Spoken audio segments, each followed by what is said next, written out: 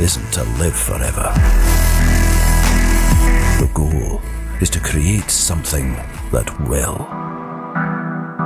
Welcome to Perspective, a podcast for wedding creatives where we sit down often with a special guest and talk about our many years of experience in the wedding industry so you can learn from us and grow your wedding business. And who are we? Well, I'm Simon, and this is Greg, and together we are Cinemate Films. We are Scottish-based filmmakers, and we've teamed up with Photography Farm to bring you 6 special episodes in anticipation of Thrive 2023, an all-star wedding photography workshop taught by 6 phenomenal mentors. 2023, the future's here, man. A little bit of housekeeping before we start. Sorry, we have taken a longer break. We were moving studios, and then there was construction problems and other problems, and so yeah. But we're finally here. Yep. At last in our new office. So yes, and if you are watching on YouTube, we appreciate you watching on YouTube. You can see that it's a new office. You can see that it's a new office. Setup. We have a different setup altogether. And there's going to be some changes to the podcast. We're going to try and streamline them a little bit better, just so we can get more episodes out. We're also editing live, so I have a lovely little mixer here, so I'll be pushing some buttons. So if you don't think I'm paying attention, it's just me fiddling with tech down here. And yeah, we're also going through a rebranding stage. So what you're seeing now is a temporary office setup. It looks pretty good, to be honest. But we're going through a rebranding stage for the podcast, so there'll be some more changes to come, and we'll keep you up to date as and when those things happen. However, Greg. Yes. Wait. The episode is, by the way, sponsored by with Jack, as always. Sorry, but Greg, who are we talking to? We are talking to Rebecca Carpenter again. Hello, how are you? Whoop, whoop, whoop, whoop. Hey. Long time no see, guys. Yeah, second time on. I know. I bet you're like, oh, this chick again. No. Surprise! Well, look, so just before we hit the record button, Greg was telling me that you have to sell the podcast. Don't tell people it was a dumpster fire. As in my notes, I have described this as a dumpster fire. What I meant was the last episode we recorded, the tech was crap. Our internet was terrible in our office.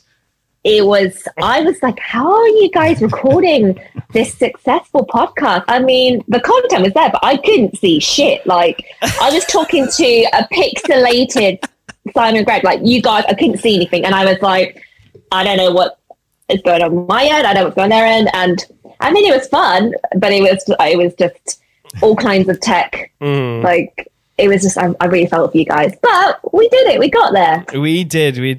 Yeah. So I'm very much looking forward to continuing the podcast. So thank you again for coming back on. Yeah. Thanks for having me back. Yeah. What have you been up to? Oh, wow. So it's January. So the last couple of weeks, I've just been doing a mixture of downtime, hanging out with my family, and finishing last year's editing. That's the absolute truth. And just getting all my ducks in a row for this year, because this is the time when you refresh, your blogs, your website, your guides, and just doing all the shit you should be doing when it's peak season. This is the time to do all of that. So I've just been doing that, really, and just having a refresh, but most importantly, just having some downtime and just resting. I find that when you talk to people at this stage of the year, like other friends and family are not in the industry, they're like, oh, so you busy work? Like, is work going well? And it's like, yes, because they don't understand that you're not filming just now, so you're not. They think you're not busy, but it's like, yeah, we're preparing for the year ahead. We're wrapping up the previous year. There's a lot going on. Yeah, but they don't quite understand it sometimes. Yeah, it's a weird one, isn't it? Because you're busy, but not the normal busy, like wedding season busy, if that makes sense. Yeah. Yeah. But Simon, so, you've been busy doing something. What you doing? So I've actually just got back from a retreat. And I've had a great time. Zoe Alexandra put on a lovely retreat.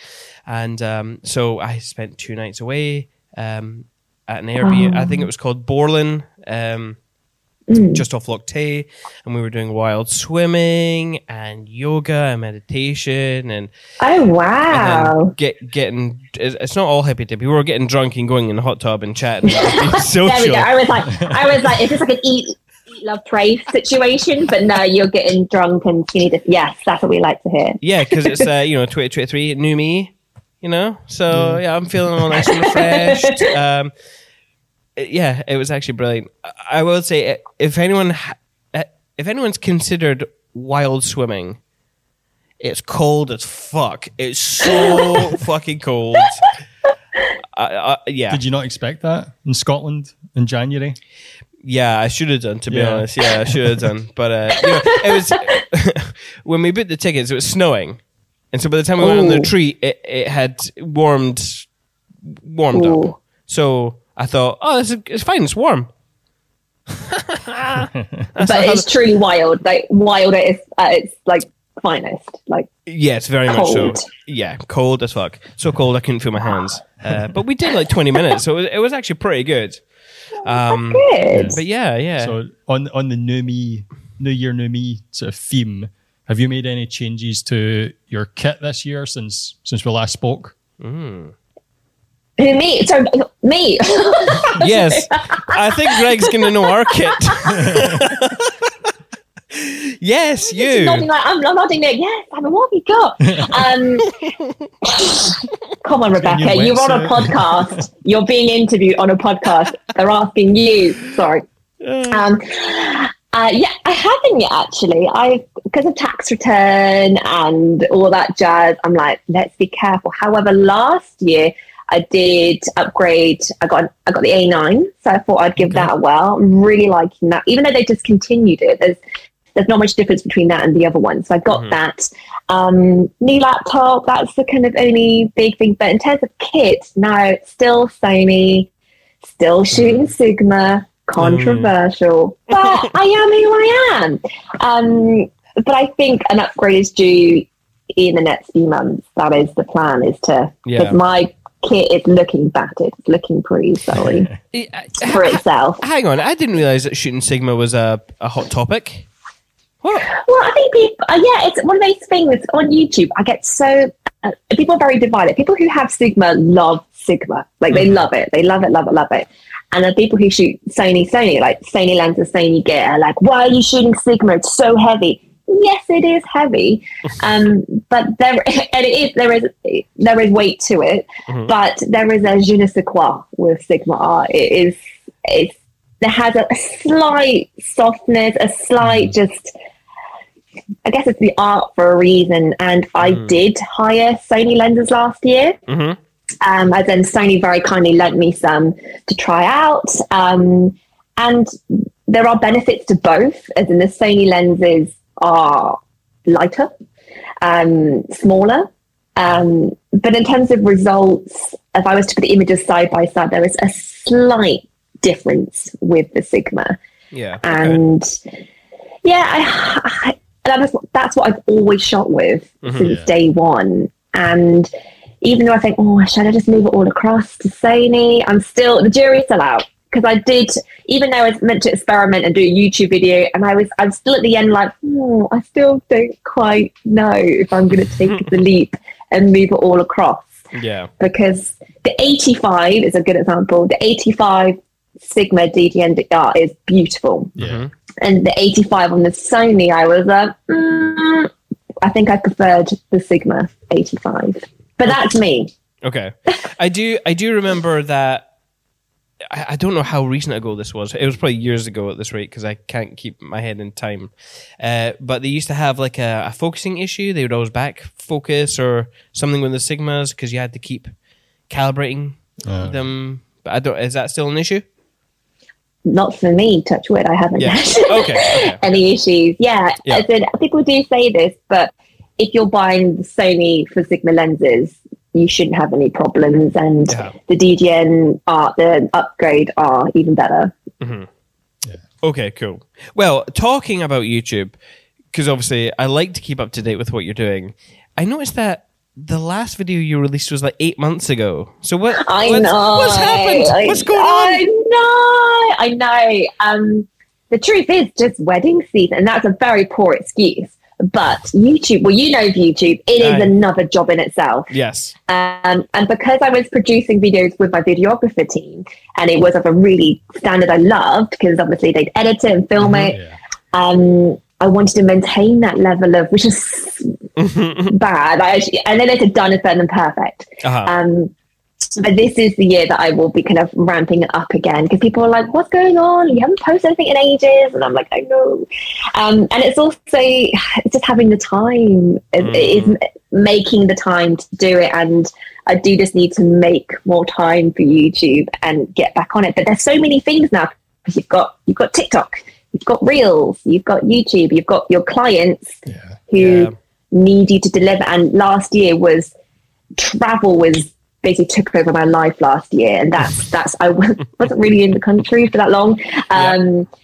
So that's the absolute truth. So yeah, YouTube took a little backseat last year. I mean, that's a cheeky question from Simon there. Hey! When was the last podcast episode released?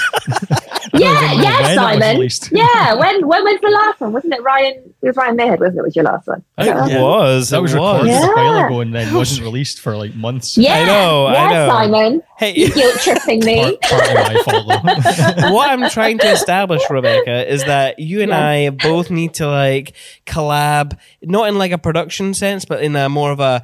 Have you done your YouTube for the week? Oh, accountability partner. Accountability partner. That's the one, Greg. That's what we need. That's what we need. Yes. And both of you are just like, no, we've not done it. No. No, we're terrible. We're terrible. Yeah. Yeah, that's true. Oh, God, yeah. Anyway, let's... so, obviously, you were on the podcast. Not many podcast guests come on a second time, so thank you again for joining us. But thank you for having me. But the podcast recording was a dumpster fire. However, how much fucking fun was Thrive 2022? Oh, mate, I loved it. Especially hanging out with you. I love hanging out. Not just saying that but we had a blast. Like we did. We got drunk. We like wandered around the town. We had curry. Like, Thrive was awesome. I know this podcast is Photography Farm Thrive focused.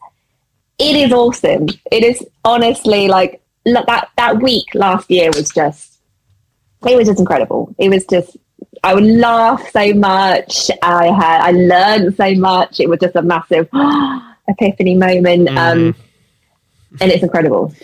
And to be asked back again is just really humbling and just really wonderful for Lisa to ask me back. Yeah. I was gutted that I missed it last year.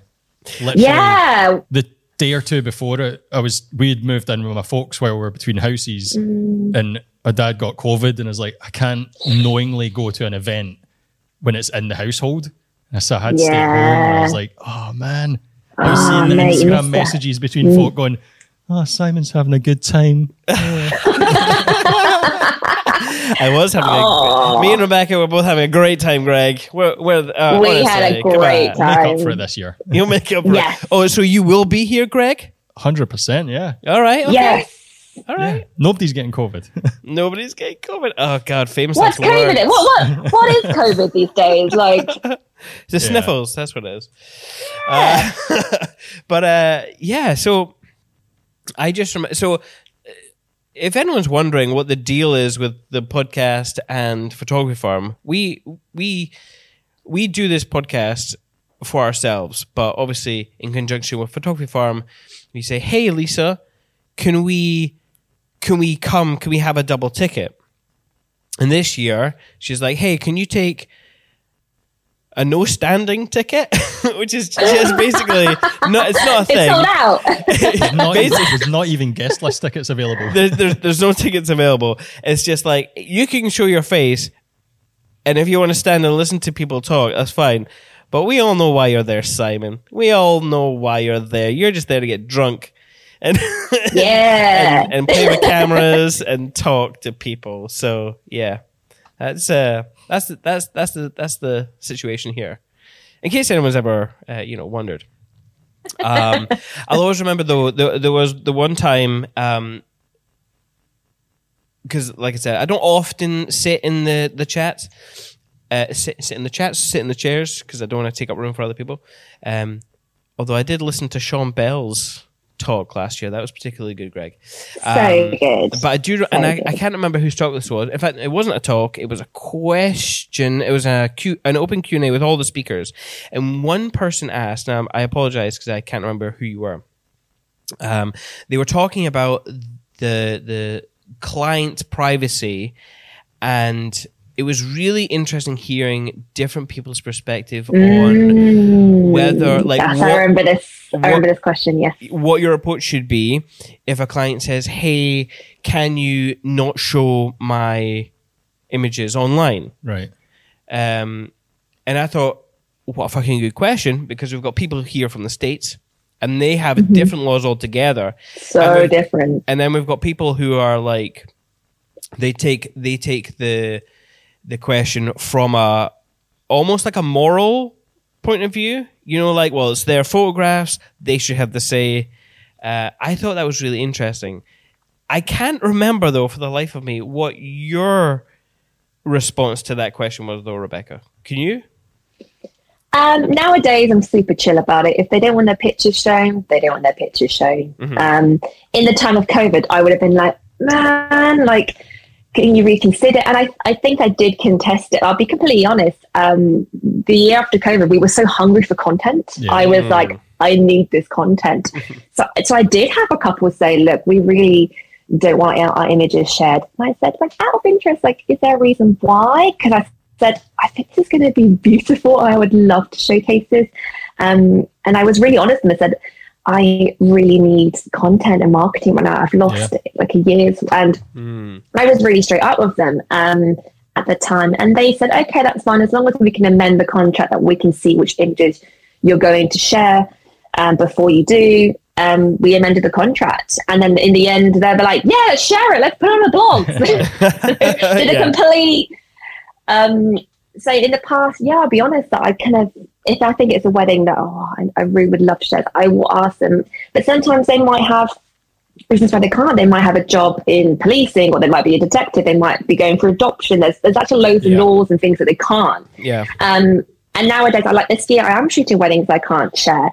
And I'm just like, cool, that's fine. That it's not, I think my perspective is, these weddings aren't for us. They're not our marketing material. If there's images you can share, great. That's a massive bonus. I'd be like, that's great. I can put it on my website. I can share it on Instagram. But I don't go in the wedding, go thinking, oh, yes, Instagram. That's not the mindset, because they're not our days. We're doing a job. We're providing a service. However, the answers from some photographers were different. And in America, some people have like buyouts. Oh, hello. UK. Hello, fire alarm. I think it's just a test of the... Oh, okay, cool. Oh, of course. I don't think it's a real fire. They do a test every...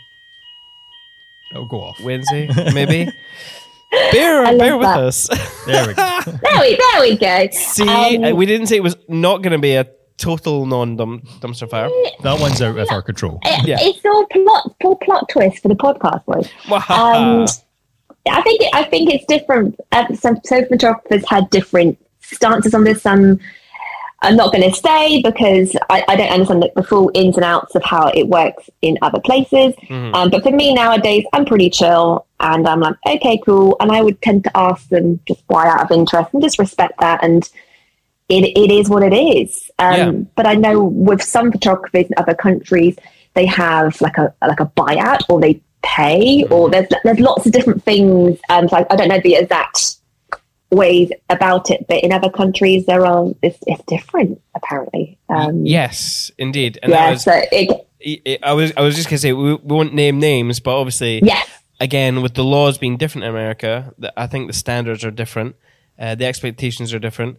But yeah, it was interesting. Obviously, we knew Rebecca mentioned that you have people who they want to keep the privacy due to the job if they work in the military or whatever. Yeah. The response to some of the other American photographers are, "Oh, great, I'll earn more money," and I'm like, "Oh, okay, it's fair, I suppose." I would need to. I haven't really thought about it on like the moral level, because I know there was one in particular photographer who was like, "No, you're a ball bag if you do that.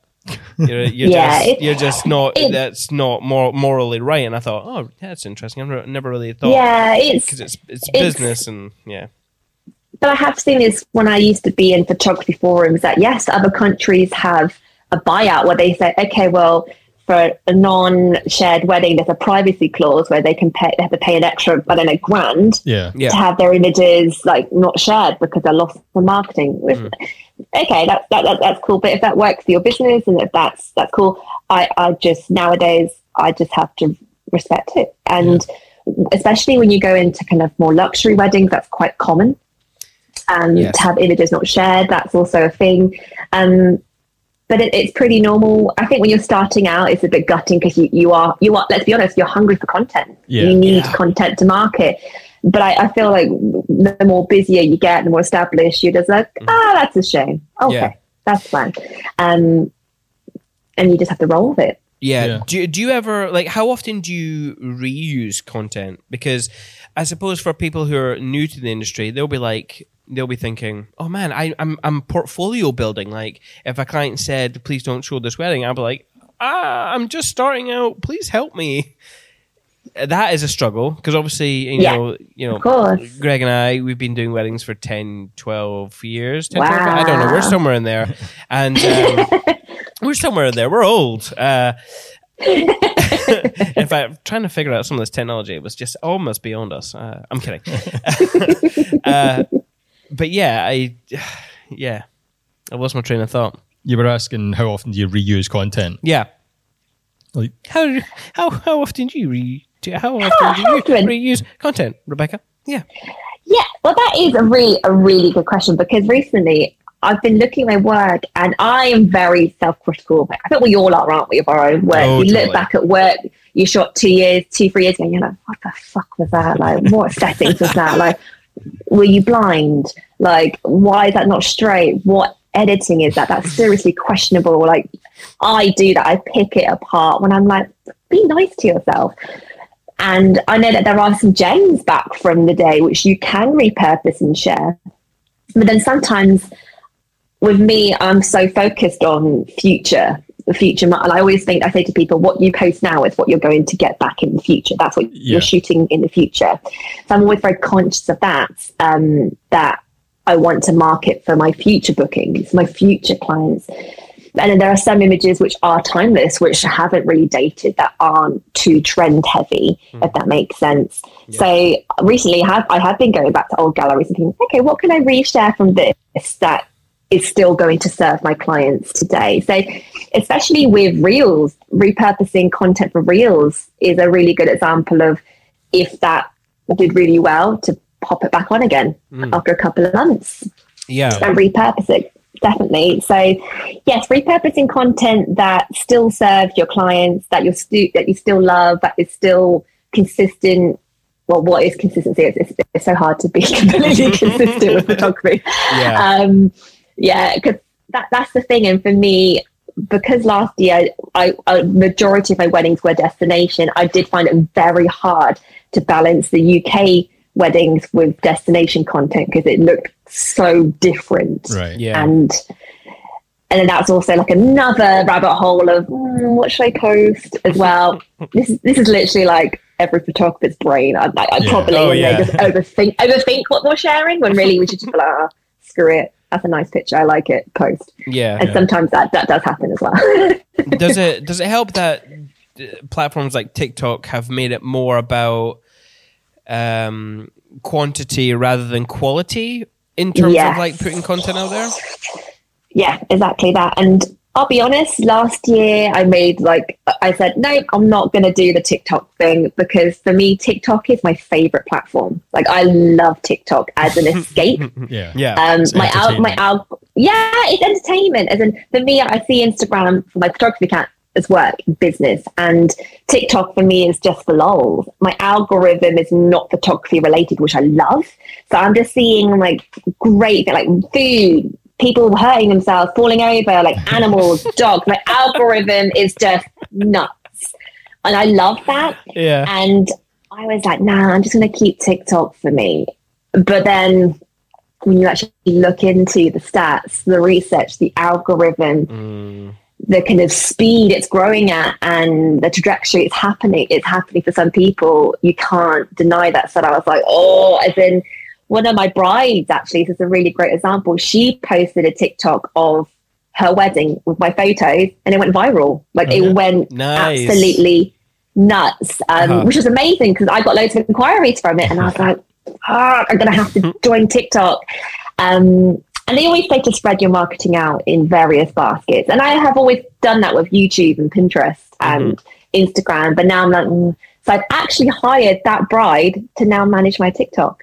Oh, that's so cool. Yeah. So she's really good at making little videos. And I said to her, like, is this something, because she did say to me, oh, like, I've got loads of extra time if you want me to do this. And I was like, well, actually, like, I'll pay you to do this if that's something you're interested in. So I'm paying her and also coaching and mentoring her how to set this up as an actual business. Because I said to her, I really think this could be a thing for you. And I said, photographers and business people need more people, social media managers. There's not enough of them. Yeah, there isn't. And especially with TikTok, because with having a business, there are so many balls you're throwing up in the air and plates you want to keep spinning. And it's just another thing to do. And the thing with TikTok is the rule is the content needs to be different to Instagram. It's completely different. So TikTok is a lot more jovial and jokey and just a lot more slapdash. It's completely different. When I feel like Instagram's so polished. So it's very different content. So yeah, I'm paying a former bride to now manage my TikTok. So I send her all my behind the scenes videos of stuff I'll make. And then I'll send her, or she'll say, hey, this is trending. Do you want to send me a video of this? So yeah, I'm hiring one of my brides to manage my TikTok. It's pretty cool. That is so cool. Is she wanting more business right now? Because we could put the call out for people who are looking for someone for Definitely. help. So her name is Helena Francis. I will share her, no doubt, seen on Instagram, her account. I think she's still deciding a business name. I said to her, like, right. I was like, step one, business name, Instagram account, and branding. So I'm going to go through the process of her. And she's just amazing. And she's got such a good eye for it.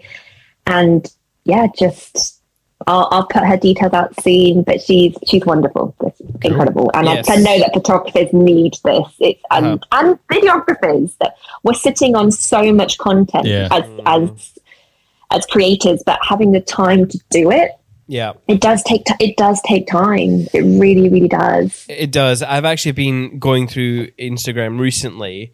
After the retreat, I thought I'm going to start doing things better, and I started working. And just like you, I'm like, oh, how far back am I going here? Because they're starting to look. It's not quite. It's not me. It's not cinema as it should be in the future. So I'm like, you've definitely got to look, as you say, you've got to look to the future of what you're looking to attract in the next few years, because that's, you reap what you sow. Always remember though that you used to have that sort of, oh, I've already shared that image, you can't post it again. Oh, and then someone explained, oh no, but only a small percentage of your audience sees like what you post. So don't worry about sharing the same image 3-4 times. It's not the same people seeing it, and even if they do, they just scroll past. Yeah, and there's literally there are literally accounts on TikTok which are just the same video reposted, and they get millions of views every time for the same video. I don't know. Yeah, because there's a formula of why it was viral or why it was successful, and it usually is because it's educational, relatable, or entertaining. And so there's always that. And I was speaking to somebody whose family member works at TikTok, and I said to her, so what is the deal with how does stuff go viral and what trends? And she said it's consistency. She said if you post regularly, But she did say there's always a formula to a successful video, and they'll repost it again and it will still go off because of something in that video. Yeah. And there also used to be something about when you would post a potentially successful video, like if it was like your third video or something along those lines. I thought was interesting. It's probably changed by like probably changed again. Yeah. As we're talking, it's changing. Yeah. So who was Thrive last year your first time going to Thrive, Rebecca?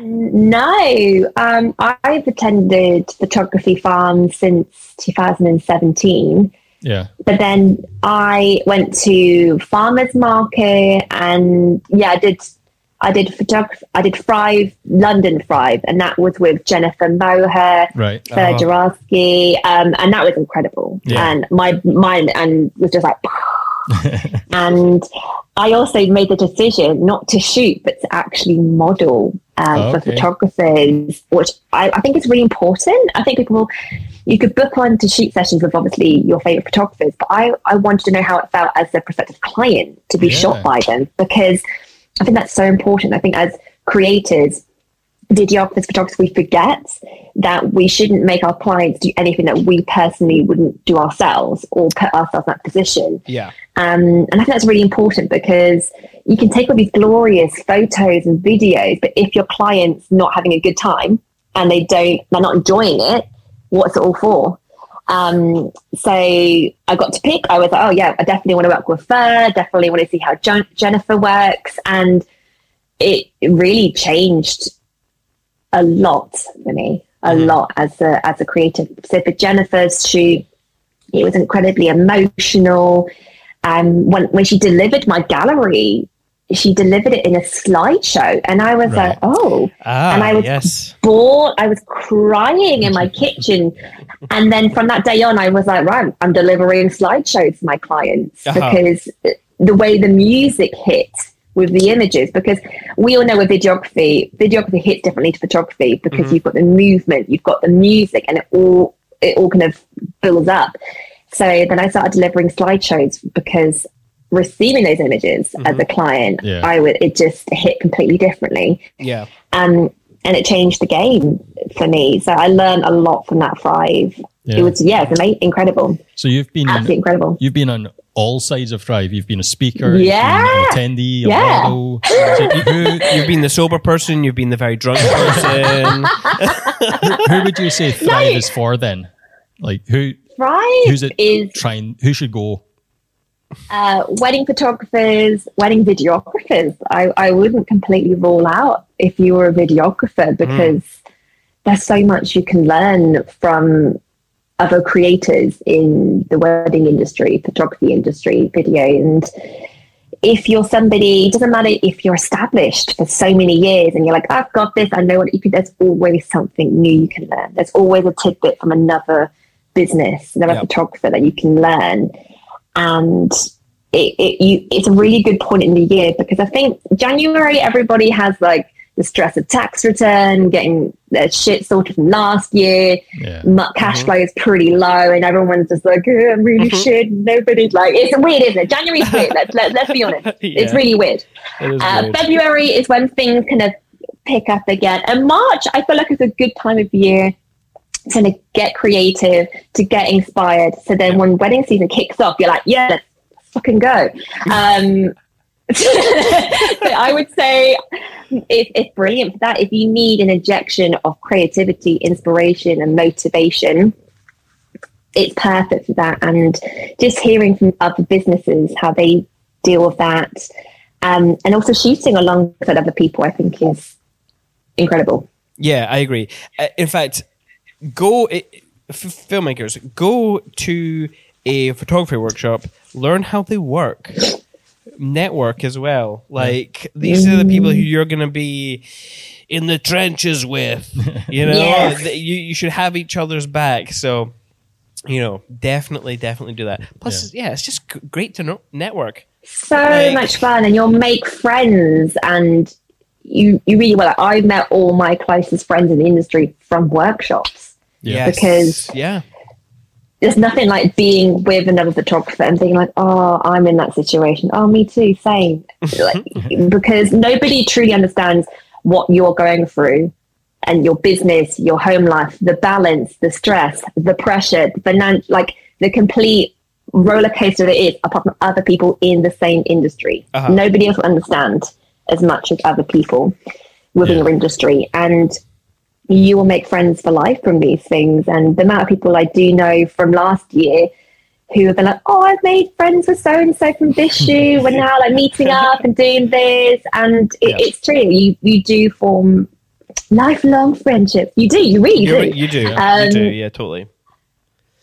Yeah. You actually mentioned your tax return. How's everyone's tax returns doing? Do we all make it under the threshold if you're a solo person, or are you making big bucks and you're like well over the VAT threshold? Who's on VAT? Who's not? Who's that? We had a very interesting a financial meeting with our man, and he was like, so you've not really paid attention. You've maybe gone over the threshold for congratulations, whatever, right? Well, this is where it gets interesting, and I'm going to let Greg talk about this because he's the Excel spreadsheet. Okay, I'm the one that pretends that I understand accounting when he's talking to me. Yeah. So a weird quirk that I think I've still to find out if it definitely works, but the accountant was looking into whether, because a lot of our clients are like overseas, they're Americans traveling over to Lope in Scotland or something, the way their money sort of works in the UK economy, it doesn't attract VAT. So if you go over the threshold for VAT, you can actually disqualify that money because they live overseas. That's right. It's like Monopoly money, isn't it? That's how it works. They don't have real money. Oh no, I just offended so many Americans. I'm sorry. Last I heard, the accountant was looking into that. They were fairly sure that was going to work and get us back under the threshold. So it's something to ask your accountant about if that's a situation you're in. Yeah, absolutely. So yeah, if you do a lot of elopements and you deal with American clients coming over here, I mean, how cool is that? And yes, we are technically under. This is great. So my accountant told me I couldn't do that. But then he told me with digital products, I could do that. Right. Okay. So I'm not don't take my word for this. But yeah, I'm sending to you loads of international clients. So it might not work, as I say, but it's something to ask the accountant about if anyone else is.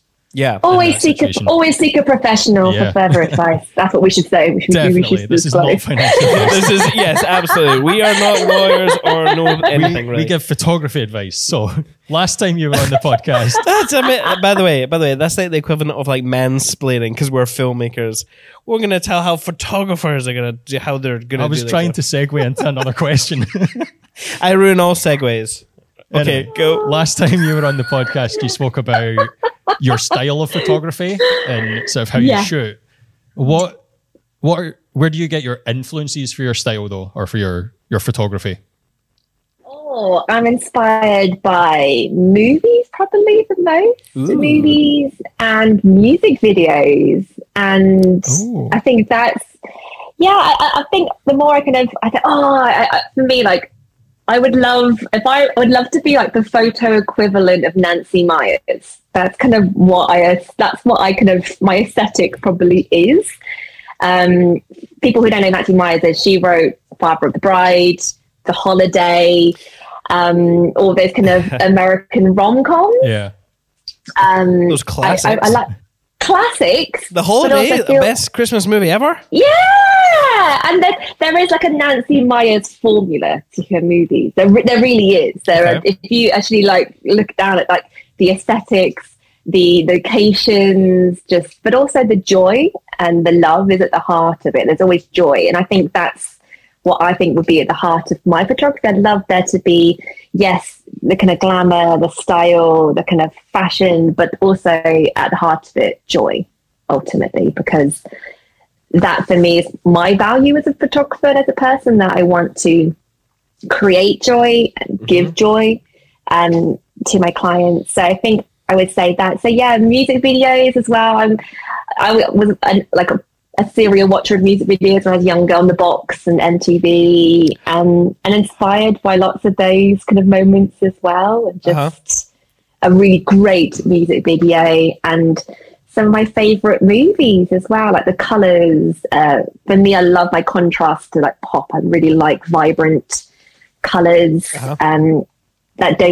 I want them to be kind of still classic and beautiful in several years' time. That's kind of what I'm going for.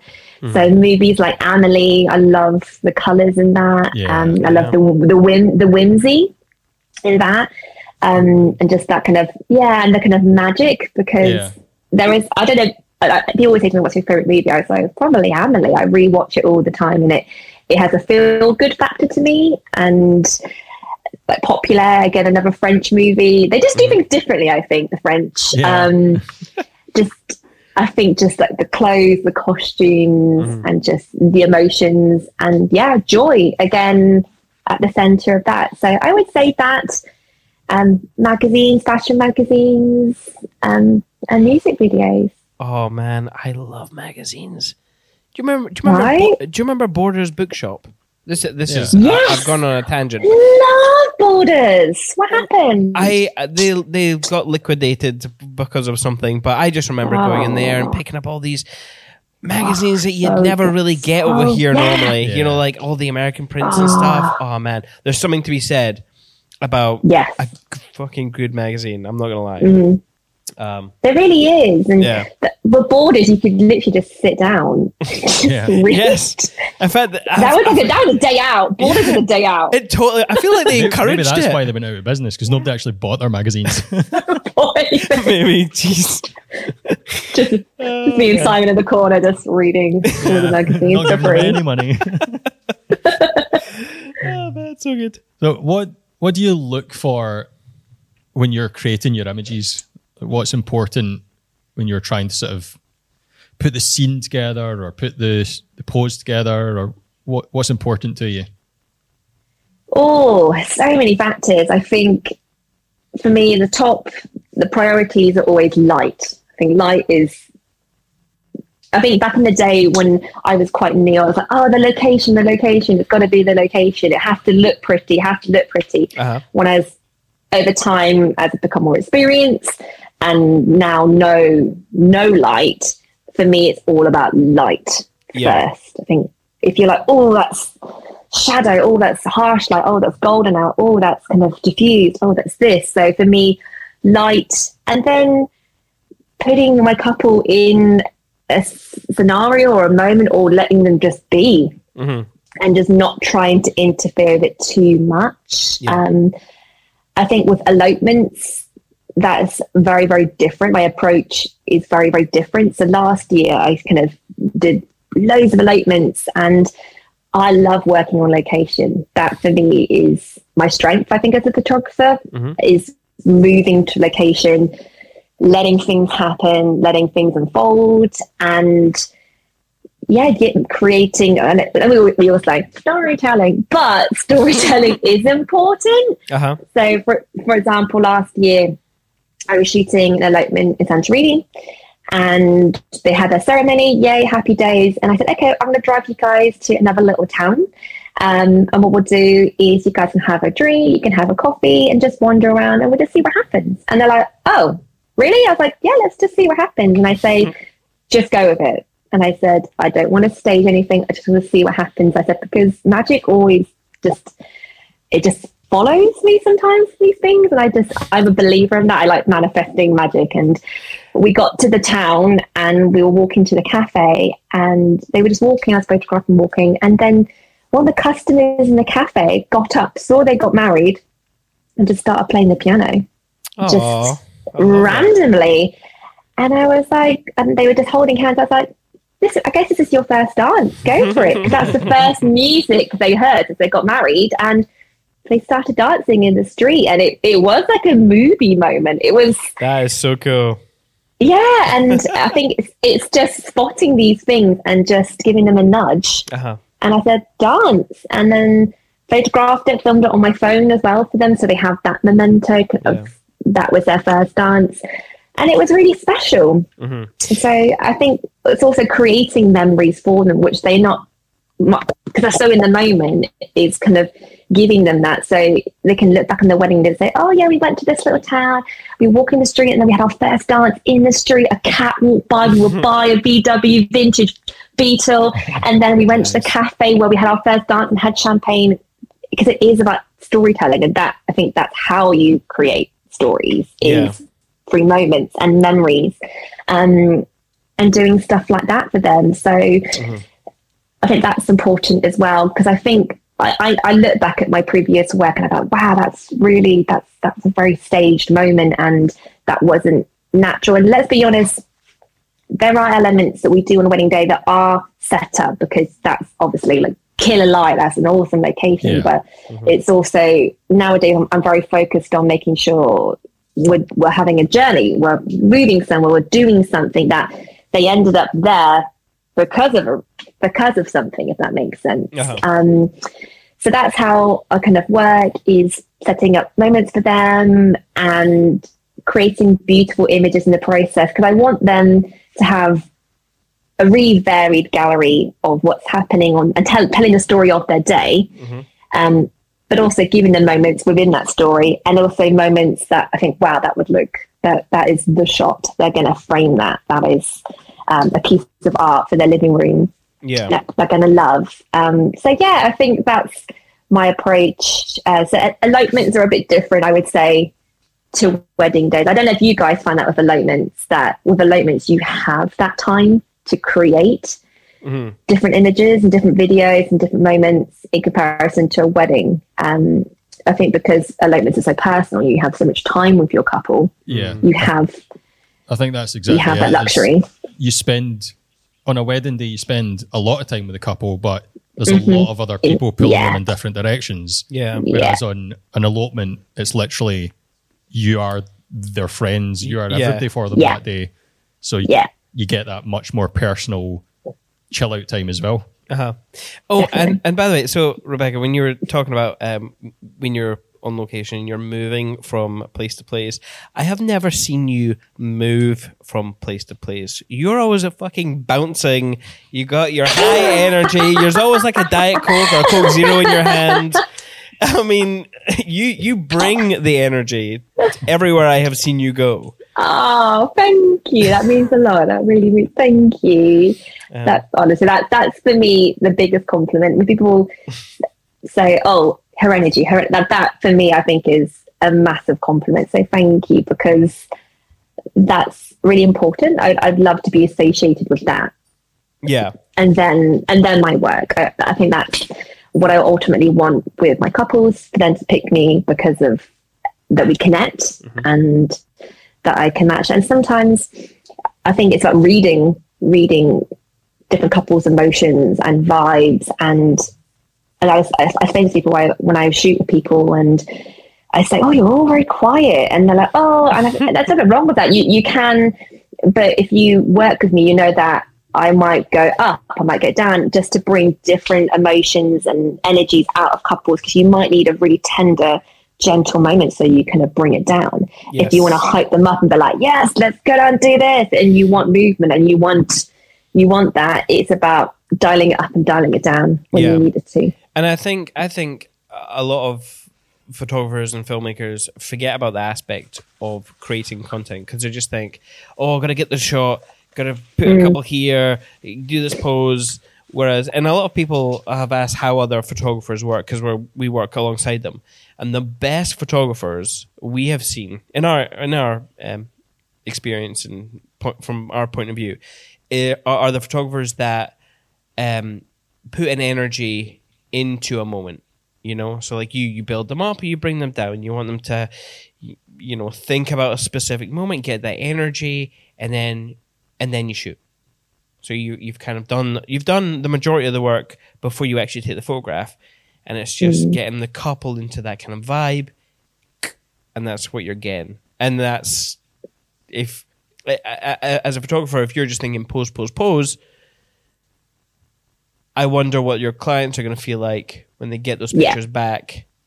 What is the recall emotion going to be when they look back Yeah. at those photographs. So It's a real art, and I think just like you said, you could hit up a million poses. That's great, but what I tend to say to people, well, what are you doing to get the couple to that moment?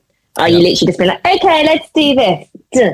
Like it's not natural, and you've got to get your couple warmed up to get to those moments, so that when they do touch each other, embrace each other. Yes, you are helping them and guiding them towards the best light, so they look beautiful and they look great and Instagrammable. Yeah. But you want them to be themselves. yes, And whatever their love language is, I think it's important to know your couple's love languages. So I always ask my couples, what are your love languages? How do you communicate with each other? And really, it's important to capture that authentically. Really, really important. And the way I see it is you are the director. As a photographer, as a videographer, you are the director, and you can steer where you want that image to go, where you want that video to go. Yeah. If you want to move to the side, if you want them to move, you want them to be still, if you want them to be, you can choose.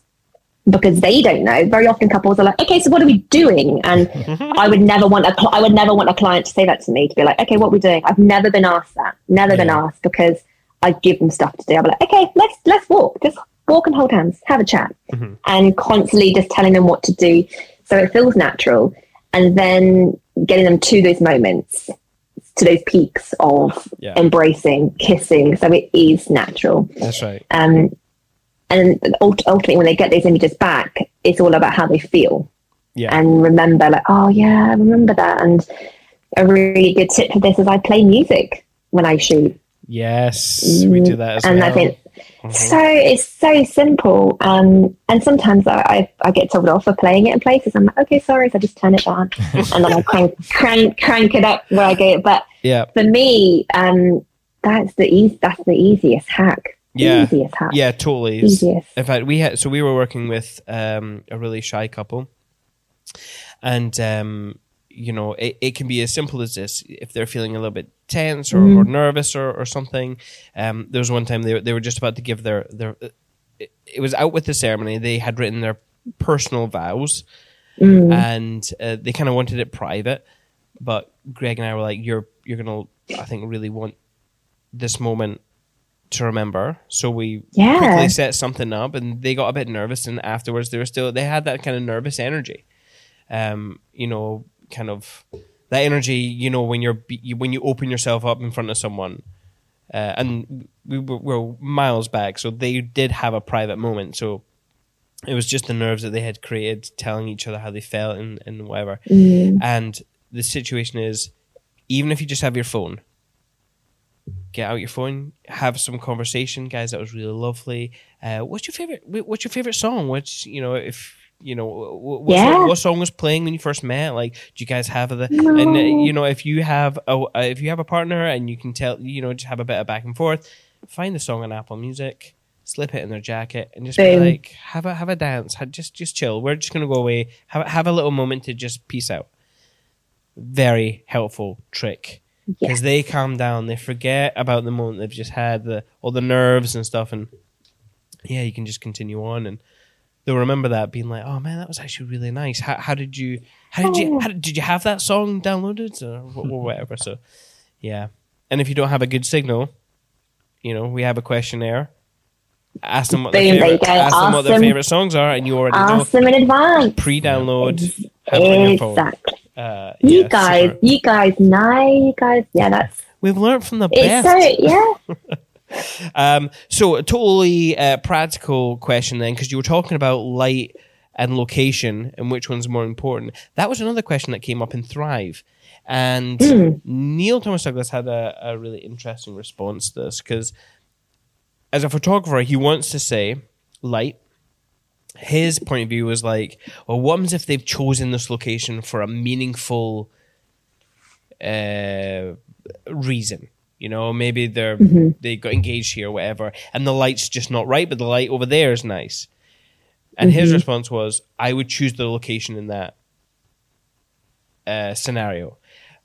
Obviously, if you're doing a lot of destination work, Rebecca, you're not going to have that, I'm guessing, maybe? I don't know. But I just thought that was a right interesting point of view that I'd never really thought of. Do you ever think about that when you're thinking about light over the location, or what's your thoughts? Yeah, I think it's something you do kind of contest with a lot as a photographer, because you're like, oh, that's so beautiful, but the light is so shit. It's either backlit, or it's harsh, or it's flat. Yeah. And I think sometimes you'll be like, well, I'm just going to shoot it so they have it. Yes, I love that. Because it's in the bag. At least they have it. So I will be like, you know what? Because they say, oh, we have our heart set on this. I'll be like, cool, let's shoot it. Because they're not thinking technically like us that it's backlit. They don't know. So I will always shoot. If there was like a little mountain behind, I would still shoot it, and just make it work. Crank up the aperture or dial it down or fix it in post.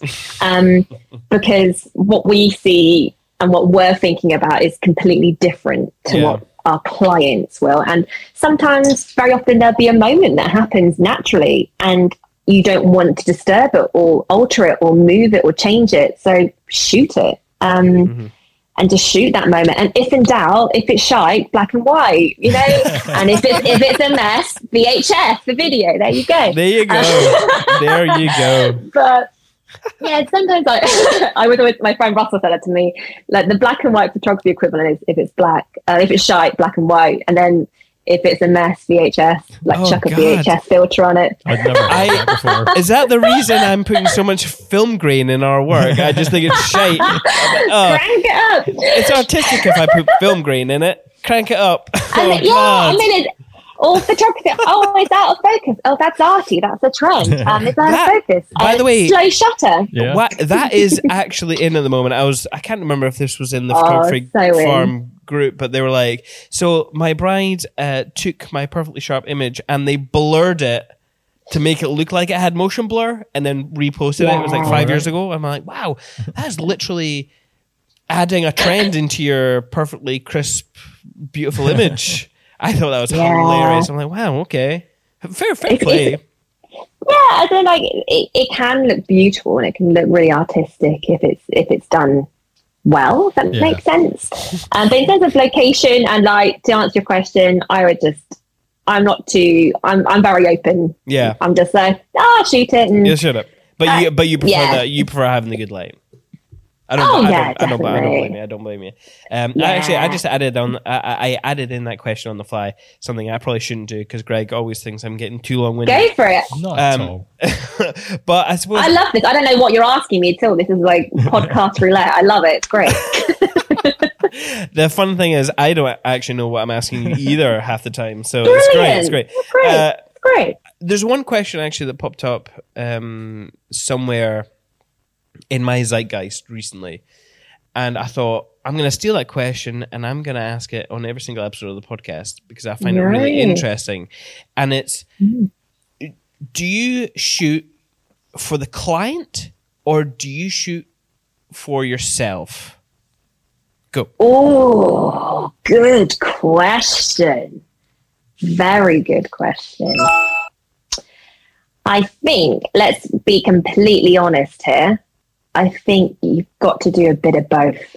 I do a bit of both because I had a client last year actually say to me, just shoot our wedding how you would shoot it we want to see the wedding through your eyes. And I was like, what do you have? And he's like, no, just I trust you, just shoot it for you how you. And I was like, he said that to me before the wedding kicked off, and I was like, oh, he wants to, even though I don't think he just wants you to shoot it, just shoot the wedding, Rebecca. Just don't overthink it, which is really interesting. But by that, the trust was there. And on the day, the light was shocking. Like the light was shit. Like it was flat, cloudy, not even like the good cloud, just no sun, flat, ocean spray. So it was just grey. And I was thinking like, I've shot the wedding, like all the documentary moments, stuff that happened naturally, but I know there isn't a classic Rebecca Carpenter banger in there. I just know that.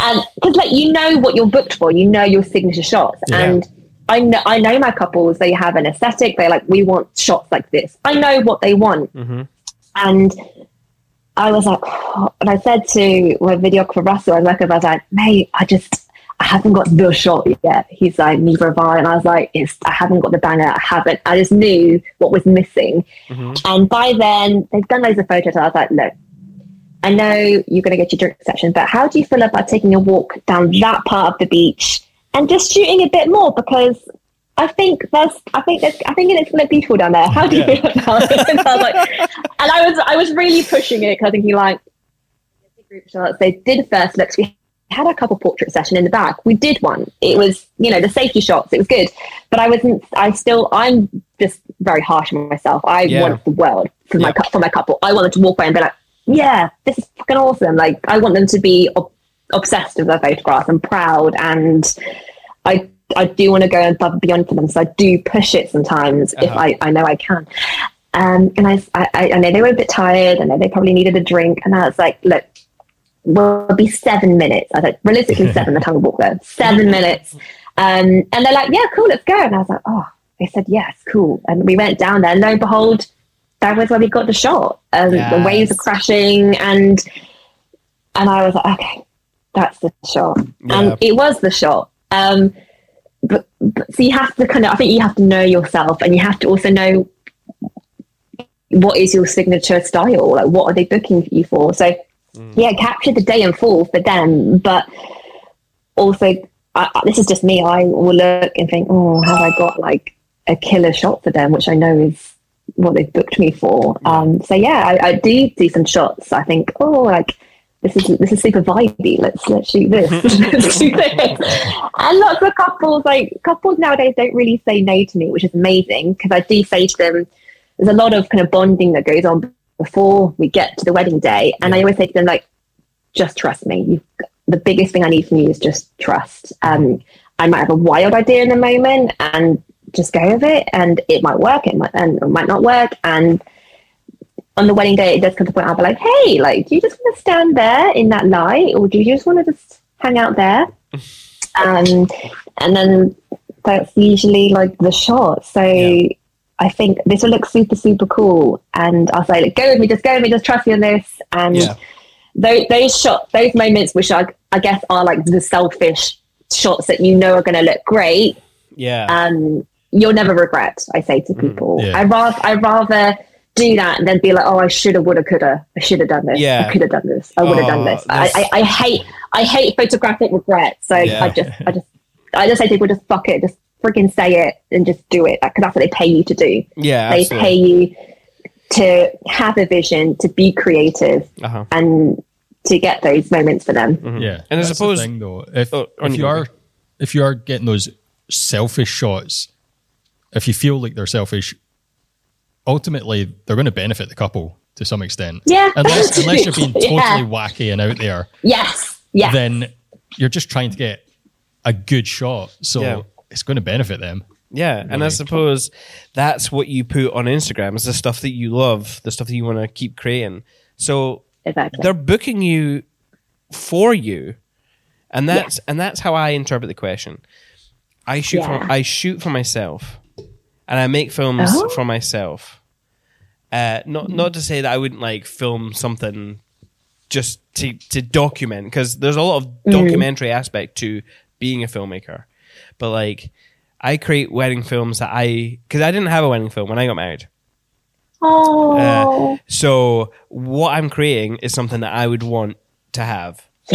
And exactly. It's good, but it's extra work, because a lot of filmmakers, their film is like 5 to 7 minutes. Like the major thing that they sell is 5 to 7 minutes, and they complain about being cinematic or finding it hard to be cinematic in that time, and it is.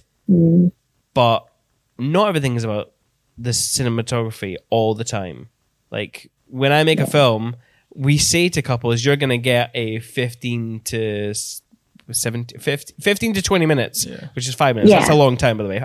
5 minutes of like, that is a lot. Sometimes I even just creep over, because I just can't face cutting some stuff, and I want it to be long. And I feel I've tried cutting the 5 minutes. I've tried cutting that kind of film. Okay, our highlights we do are sometimes that length. I just cannot put stuff on the cutting. I'm the same. Well, they say it's that saying, isn't it? You need to kill your darlings sometimes in art. But I'm the same as you, Simon. At culling, I'm just like, fuck it, they're gonna love that. Chuck it in there. Chuck it in there. Plus, and then that for me is delivering to them, because what might be an insignificant moment for us might be an image that is incredibly important to them, or they might prefer how they look in that angle. Yeah. So I'm with you on the over delivering. Just give it to them. Keep them happy. The only problem is I do cut my darlings. I'm just that fucking good. Boop, boop. Oh, mic drop. Oh, that's fucking terrible. I've lost so many listeners. I'm just kidding. I am just kidding. I'm fully just 20 minutes, pure gold, cinematics, gold. No, at least put one of my shots in there. Come on. Oh, if people actually looked at our films and be like, what percentage is Greg's shots to Simon's? God, I haven't even done that math yet. I'm sorry. If you want to continue watching our watching and listening our podcast, you can do.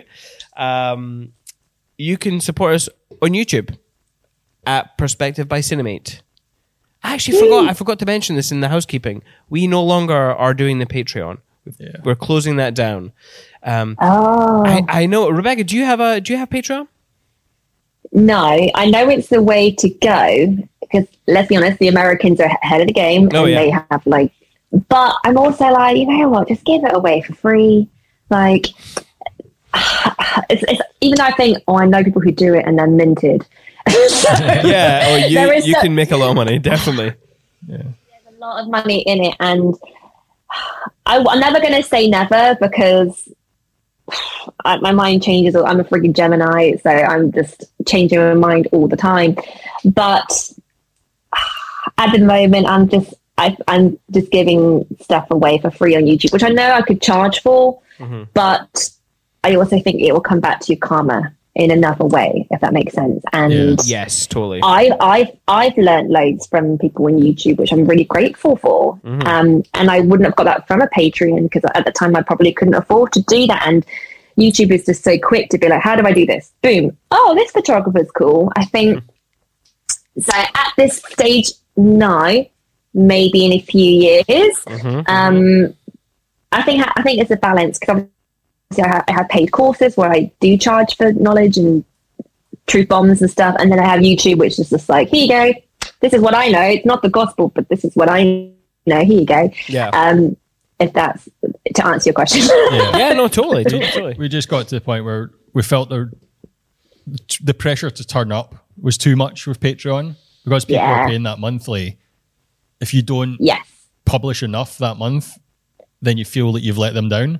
Yeah. You know what I mean? So that's the thing, because they're paying, so you've got to keep churning out content to deliver. Yeah. If it's on YouTube and you don't post for 3 months, that's fine. You've taken a break, that's fine. But with Patreon, it's not different. So we've actually not talked about this, Greg, but what's going to happen with the Patreon content that we have behind the paywall? What's happening with that? Well, maybe just enable it on YouTube eventually over the time. Yes. Chuck it for free. Oh Eventually, my goodness. Chuck it on there. Do it. Pay it forward. Pay it forward. Yeah, maybe. How would our Patreon subscribers feel? Would you be okay with that, Patreon subscribers? I think as long as enough time's passed and I think it'll be fine. All right, cool. Awesome. You know what, funnily enough, I was going to get Ashley Baxter in here, because I mentioned that the podcast is sponsored with Jag, but we haven't had a time to do any ad creating in this new studio. So I was going to get her over here, but she's left for her gym session. The scoundrel. I had a mic ready over here. The scoundrel. Hey, I'm Ashley from With Jack. I'm one of the sponsors of the Perspective podcast. With Jack helps to keep photographers in business by supporting them financially and legally if they have problems with a client or they make a mistake in their work. We've all had that fear of our CF card or our hard drive failing and losing important photos. You can find out more at withjack.co.uk. Head over there and find out how we can help you be a confident creative.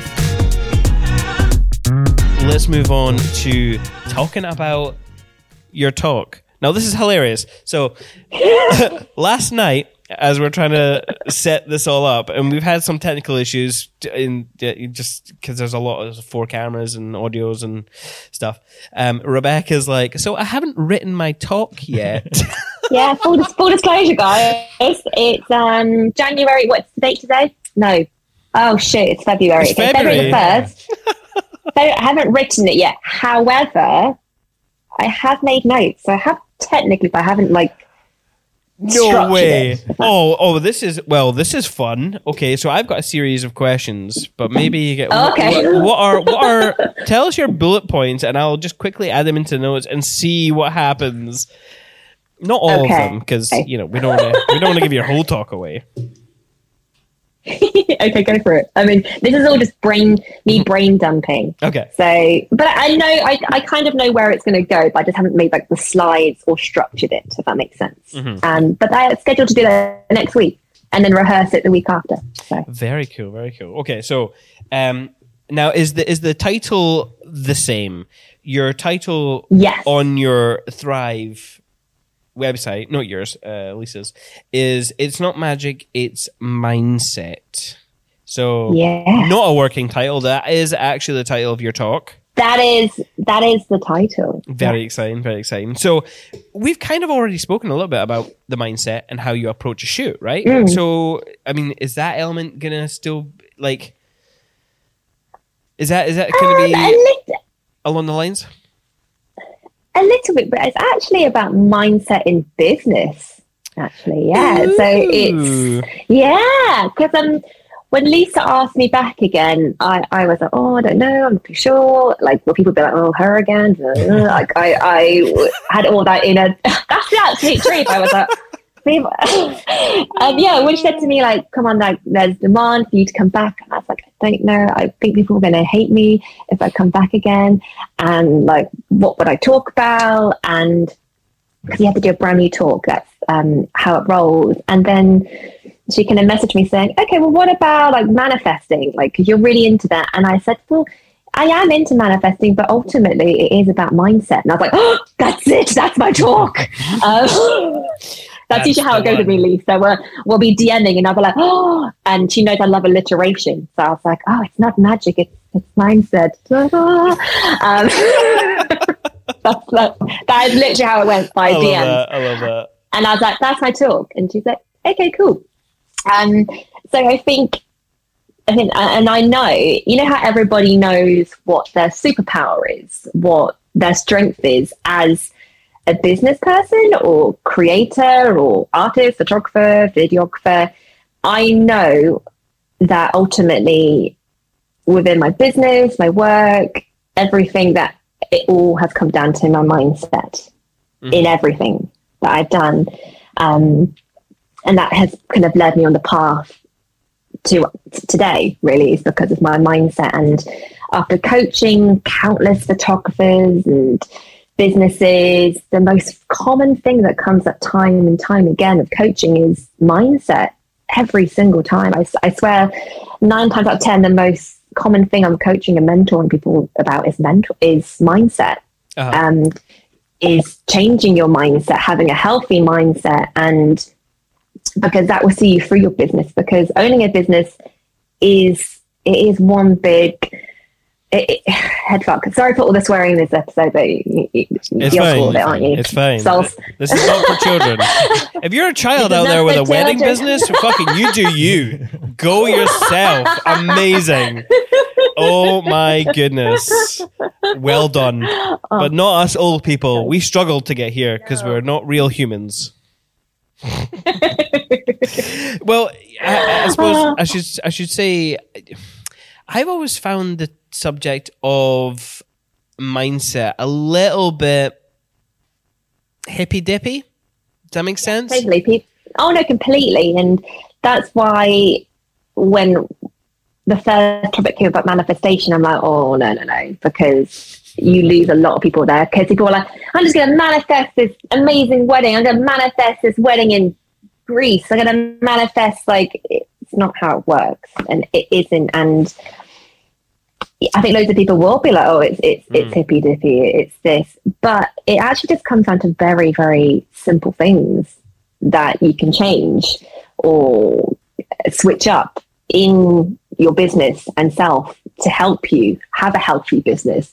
Because owning a business, you go through so many emotions. It's never straight. It's never plain sailing. It's never going to be, oh, that was a really straightforward year. That was really easy. That was great. Like, I was really level-headed. I didn't have an emotional breakdown. I was great. Oh, if life was like that, eh? Life was like that. Could you imagine? Oh, can you imagine? But I think speaking to loads of photographers recently and chatting with, there's lots of things that we all do that we are all guilty of. And a really good example is when you don't get any bookings. And when bookings are a little bit quiet, you're like, well, it must be my pricing. I'm shit. I'm not good enough. Or when you're going to do a price increase because you think, well, it's time for a price increase because of the following reasons. And then you go into the whole, should I be charging that much? Am I worth that much? I'm not that established, or does my work look like that much money? Then you have, it's lots of things. There's so many elements to mindset and business. But I also, I think having a self-belief, I think, is at the core of a lot of it. Yes. Is believing in yourself, believing in your skill, your time, your talent, and knowing your worth. I think that is incredible. And we all of us lose sight of it. We all do. We all have a bit of a wobbler, and we're like, I'm not very good. Like, we do. Totally, yeah. And you guys are so lucky that you are in a duo, so you can have that together and be like, nah, mate, we're great. Okay, thanks. Like, carry on. Like, it's complete opposite. If you think that's how Greg and I work, I'll be like, Greg, I had this idea. Shut up. That's terrible. Terrible. Tom's it's all the same. about bringing each other down as a duo. That's right. I think that's where the Scottish banter. I think that's just how guys talk to each other. You know, if you don't call each other like a fucking idiot or a ball bag, you know, you don't really love the person. You know what I mean? But we can be nice to each other. We have that there. That's so nice to have that you can just be like, hey, like, that's great. I love that. So there's still lots more to kind of dig into, but I think it's just going to be a case of remembering the basics of that your mindset is the kind of the roots, isn't it, in your business? Yeah. Oh, yeah. And if those are solid and you have that belief, then it will flourish. So it's things like that, and also knowing your business and knowing where you want it to go and sticking to that and being firm and not being afraid to say no and standing up for yourself. There's lots to it with that. Do you think, I'm not going to try and make it too hippy dippy. Do you think being an introvert or extrovert plays into your mindset in business? And how do you identify? Are you an extrovert or introvert? I'm a bit of both. Probably on paper extrovert. They'd be like, oh, she's a clear. However, I do also love just like time to myself, where I am just kind of like social occasions. I'm like, it's a bit of both. But I know with lots of people, businesses, they say, yeah, but I'm not confident like you. I can't do that, and that's not me. And I'm like, cool. Well, do that in what's ever true and authentic to you as a person. Yeah. And that will still come across in your business. But yeah, I'm probably a bit of both. But I completely understand when people do struggle if they are really socially awkward or find that really, really hard. But there is, I say to people, there is a photographer for everybody. Not every single couple is going to work well with that type of photographer.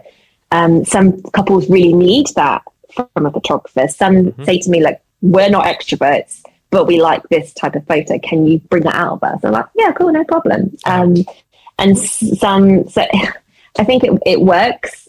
Either way it works. I know loads of people who are both, and I find it really interesting, that psychology of business and sales and how you can apply that to your business. So yeah, I'm still like going through lots of, and also chatting to lots of different photographers about what the most common problems are, and just giving some actionable tips and advice. And yeah, it's still a lot I'm going to kind of look into it more, but I'm excited though. I ultimately want people to leave and be like, yeah, I can do this, and just feel motivated. Even if they feel like that after my talk, then I'll be like, ding, that's all I need to do. I want to go back to the whole introvert thing, because I wonder, because I've known a few individuals in my past who have said, I'm no good because I'm introverted, so I'm shy, and they don't. I don't want to say they use it as an excuse, but it certainly appears that they don't want to step forward in self-development or even in their business because they have this idea in their head that they are introverted, which doesn't mean you can't do anything. And like it's just a socially awkward thing, right? No, that's terrible. I'm sure it comes out in different ways. But if you are introverted and you're thinking, maybe I shouldn't be a photographer because I don't have Rebecca's energy, I can't bring that to a shoot. There are other ways of bringing in your skills into this business, like Rebecca said. If someone is feeling that way, Rebecca, what do you think? How would you approach them? What would your advice be for someone kind of holding themselves back because they feel like they can't get the energy on a shoot? Or are there any things that they should be working on? And at this stage, I realize I'm rambling this question, but do you know what I'm talking about, you guys? Or am I just? Yeah, I think I know what you mean. What I say to people is, first of all, don't try and be somebody you're not. I think it's very easy to look at your peers or people you admire and be like, oh, I wish it was like that. But you're not them.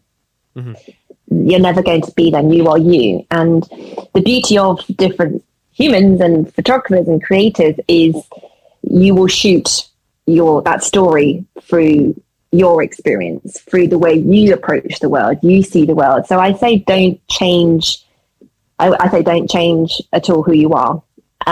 If it's something you personally want to work on as self-development, think, oh, I really wish I could talk on camera, then that's different because you want to do that. Then there are lots of things you can do to build up to that. But ultimately, stay true to who you are is what I say, because that is what makes you you. Yeah. And I say to people, own that. And I'll be honest, for years, I didn't own who I was. I think I tried to appear who I thought people would want to see, if that makes, I think, sense. I always say this to people. I made the mistake of behaving like a professional wedding photographer at the beginning and presenting myself professionally, because that's not how a wedding photographer, how I saw people present themselves. Yeah. And then I was like, well, that's not me. That's not who I really am. And as soon as I started owning it, and then it changed the game. I started attracting clients who were like that, who were like me, or who wanted that, or who always say to me, oh, we want you to shoot our wedding because we know we'd have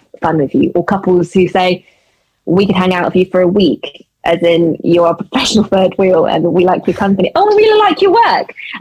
So people like stay true to that and don't shy away from that, because there is beauty in that. And often I've learned to kind of sometimes sit back and be like, just observe, and not jump in too soon, if that makes sense, because that's something I'm personally working on as self-development, because I sometimes will just be like, oh, I'll just say something, and I'll be like, no, just let that simmer, just let that carry on, and just I think a lot can be said about that sometimes. So yeah, if you are someone who's struggling with like being shy, just don't be afraid of that, because some couples will love that, and that is how you will approach it. But if you're looking to be more confident, or to not be more confident, but to show up, or if it's,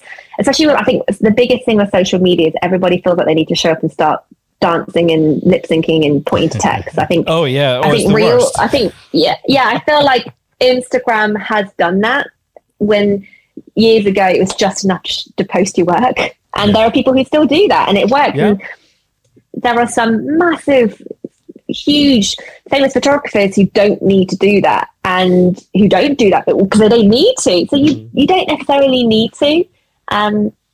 I just want to say to people, like, what are you trying to attract? What is it you're ultimately trying to do? What type of client are you trying to attract?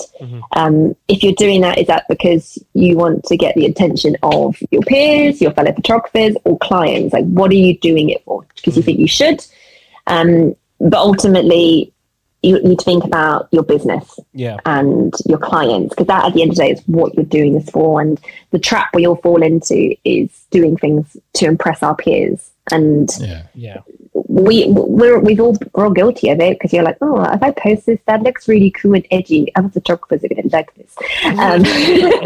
We've all done that, and it's a very easy trap to fall into. But ultimately, the people who pay your bills, the people who are going to book you, the people who are going to seek you out are your potential couples and future clients. So that it should be at the core of what you do. Yeah.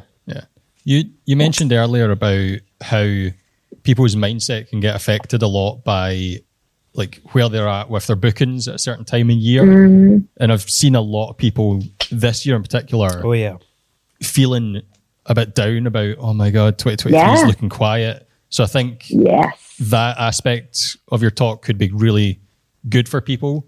I know, like, it'll be March by the time it comes round, so so we'll be different people by then. It'll definitely be something that people will take away some good information from, I'm sure. It feels like it's maybe been what's happened the last couple of years, but there's definitely been a shift in how people are booking, and they're maybe leaving it later to plan things. So completely different. Which I feel is that's been par for the course with wedding videography, right? That's how I feel anyway. That, you know, we've been getting to January, February, and that's when our bookings start coming in, because they always book the photographers first. They do. So, which is fine. It's just trying to, but it's interesting. If you're new into industry, it's trying to come to terms with that. Because you could sit here in January going, oh my God, is that many I've got? But then with experience, it's scary. With experience, you sort of learn that, oh, well, it's okay, because by the time February, March comes along, I'll be at a different point of number of bookings. It'll be okay. Yeah. And I think you do. You just have to have that confidence in yourself to realize that, you know, the world's changed a little bit. Bookings, they will come in. So long as you're still doing the work, because there was one year, I don't know if we have ever talked about this on the podcast, I'm sure, because we've been doing this for 3 years, but there was a time where we took our foot off the gas. We got complacent. Yeah. We were like, there wasn't much competition. We were one of the first doing kind of a cinematic, if that's something, kind of style of wedding. And we just didn't really put anything out or do anything like that, or network, which is a major part of our business now. And we really struggled, so much so that we had to actually go and we spent a lot of money rebranding ourselves and starting again and going to workshops and, you know, discovering the joys of. We had to sort of switch our mindset essentially and focus on trying to get work and doing those things that sort of are marketing. And to do that, one of the big steps was to invest in ourselves and put money behind sort of the branding and change everything. Like, we didn't have to do that, but we do not have to do that. Everything. You don't have to do that. You who's thinking, I want to spend thousands of pounds, or I can't do that. You don't need to do that. That's fine. Don't worry about it. But that was just something that we did. So Yeah, but that was it was fun. It was an interesting learning experience. But yeah, definitely. And this is the power of workshops, because I remember we used to be wedding filmmakers, but we'd go and we had our sliders and we had this gear and we would shoot the same wedding, or different weddings, just the same way. And I just felt there was no joy in it anymore. And then workshops just, sparked that up in me. It was great. And so go to Thrive. Yeah. Go to Thrive, although it's sold out. Just show up. No, don't do that. Don't do that. Yeah. How are your talking about bookings? How are your bookings looking at this time of year? Are you kind of sitting where you'd want them to be, or are you feeling the effects of our new world post-COVID with bookings? Yeah. I took a massive gamble last year. And this is probably what my talk's going to be about, that the really good bookings come in last minute, like the really good ones. Yes, they do. They do. So I declined a lot last year because I was like, nah, that's a peak day. Like, I don't think we're a fit. So I declined it. And then because last year, I think January, I booked, I don't know, like 7 weddings in January last year, which is just nuts, like crazy. So I went in with, well, next year will be the same. It is not the same.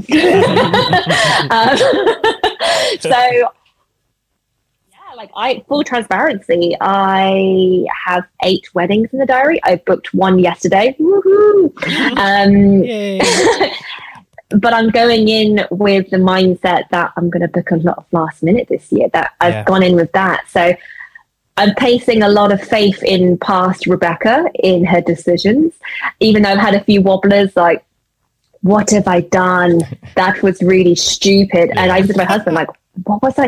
Like, I honestly, and I love being completely honest and vulnerable, because I was like, what the fuck have I done? Like, I see people being like, I'm full for this, but I'm like, no, you shoot elopements. The elopements come in last minute. Yeah. But I'm also thinking, maybe I should have gone in with a few more this year.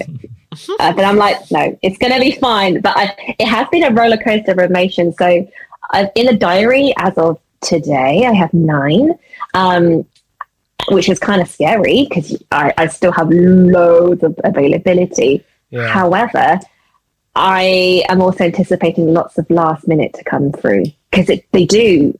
Some of my favorite weddings last year came through 4 months before I shot it, a month before, like it, honestly, and they have paid my new price, my price increase. So I'm putting my faith in past Rebecca's decisions, although current Rebecca did have a wobbler the other day, thinking, oh my God, like, what have I done? But then I got booked and I'm like, oh, okay. See, it all works out in the end. It all works out.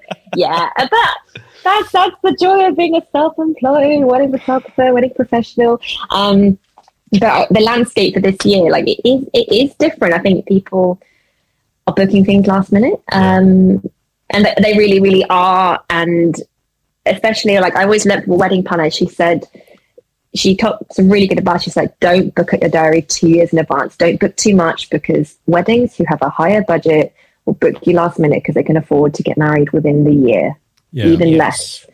And for me, I really wanted to break into luxury weddings. So I was like, okay, I'm going to do this. It's really scary. I have no money, like no deposits. Let's go. But it is a gamble. It was a gamble doing that, and it is super scary. And you do have like, I don't know, but you just have to keep the faith and think your work in the previous year, like, that will see you through the future you and your future clients. I suppose my next question is, how did you get yourself to that point to feel confident enough to not have the bookings? Because you're talking about, well, you wanted to do luxury weddings. So did you then go and reach out to planners? Did you do extra Instagram work with different hashtags? did you just decide, I'm not going to do YouTube anymore? See ya. Which one? Or all of the above?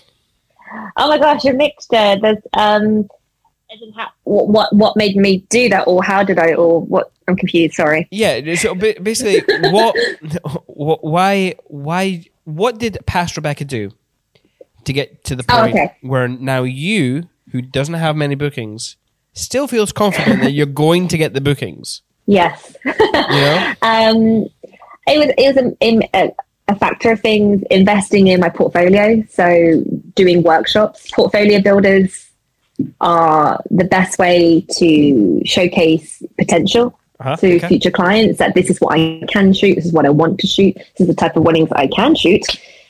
So investing massively into your portfolio, like I spend thousands a year on marketing, tax deductible workshops, because that is marketing collateral. And I think it's important to keep doing that. So even last year when I was like, I didn't manage to put on a workshop last year because I was too busy, but I still did photography film for content and setting up shoots, which I know content I'm actually going to use as well. And then I went on holiday with my best girlfriends who are photographers, and we threw money at a shoot and paid for models, flew them out to reflect that type of content that we want to shoot. And then you get an inquiry for that. It is investing in yourself, I think, I always say to people, you're never going to let yourself down.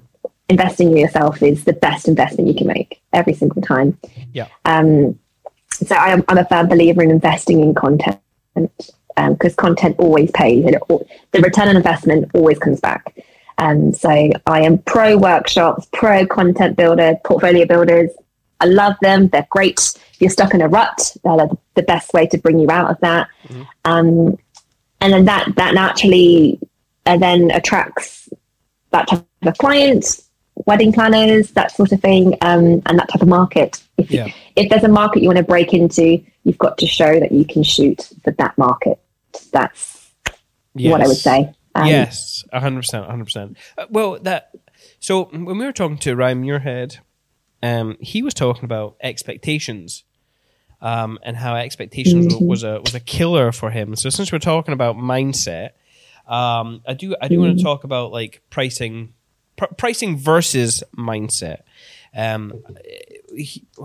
He said, hang on, I'm going to quote him.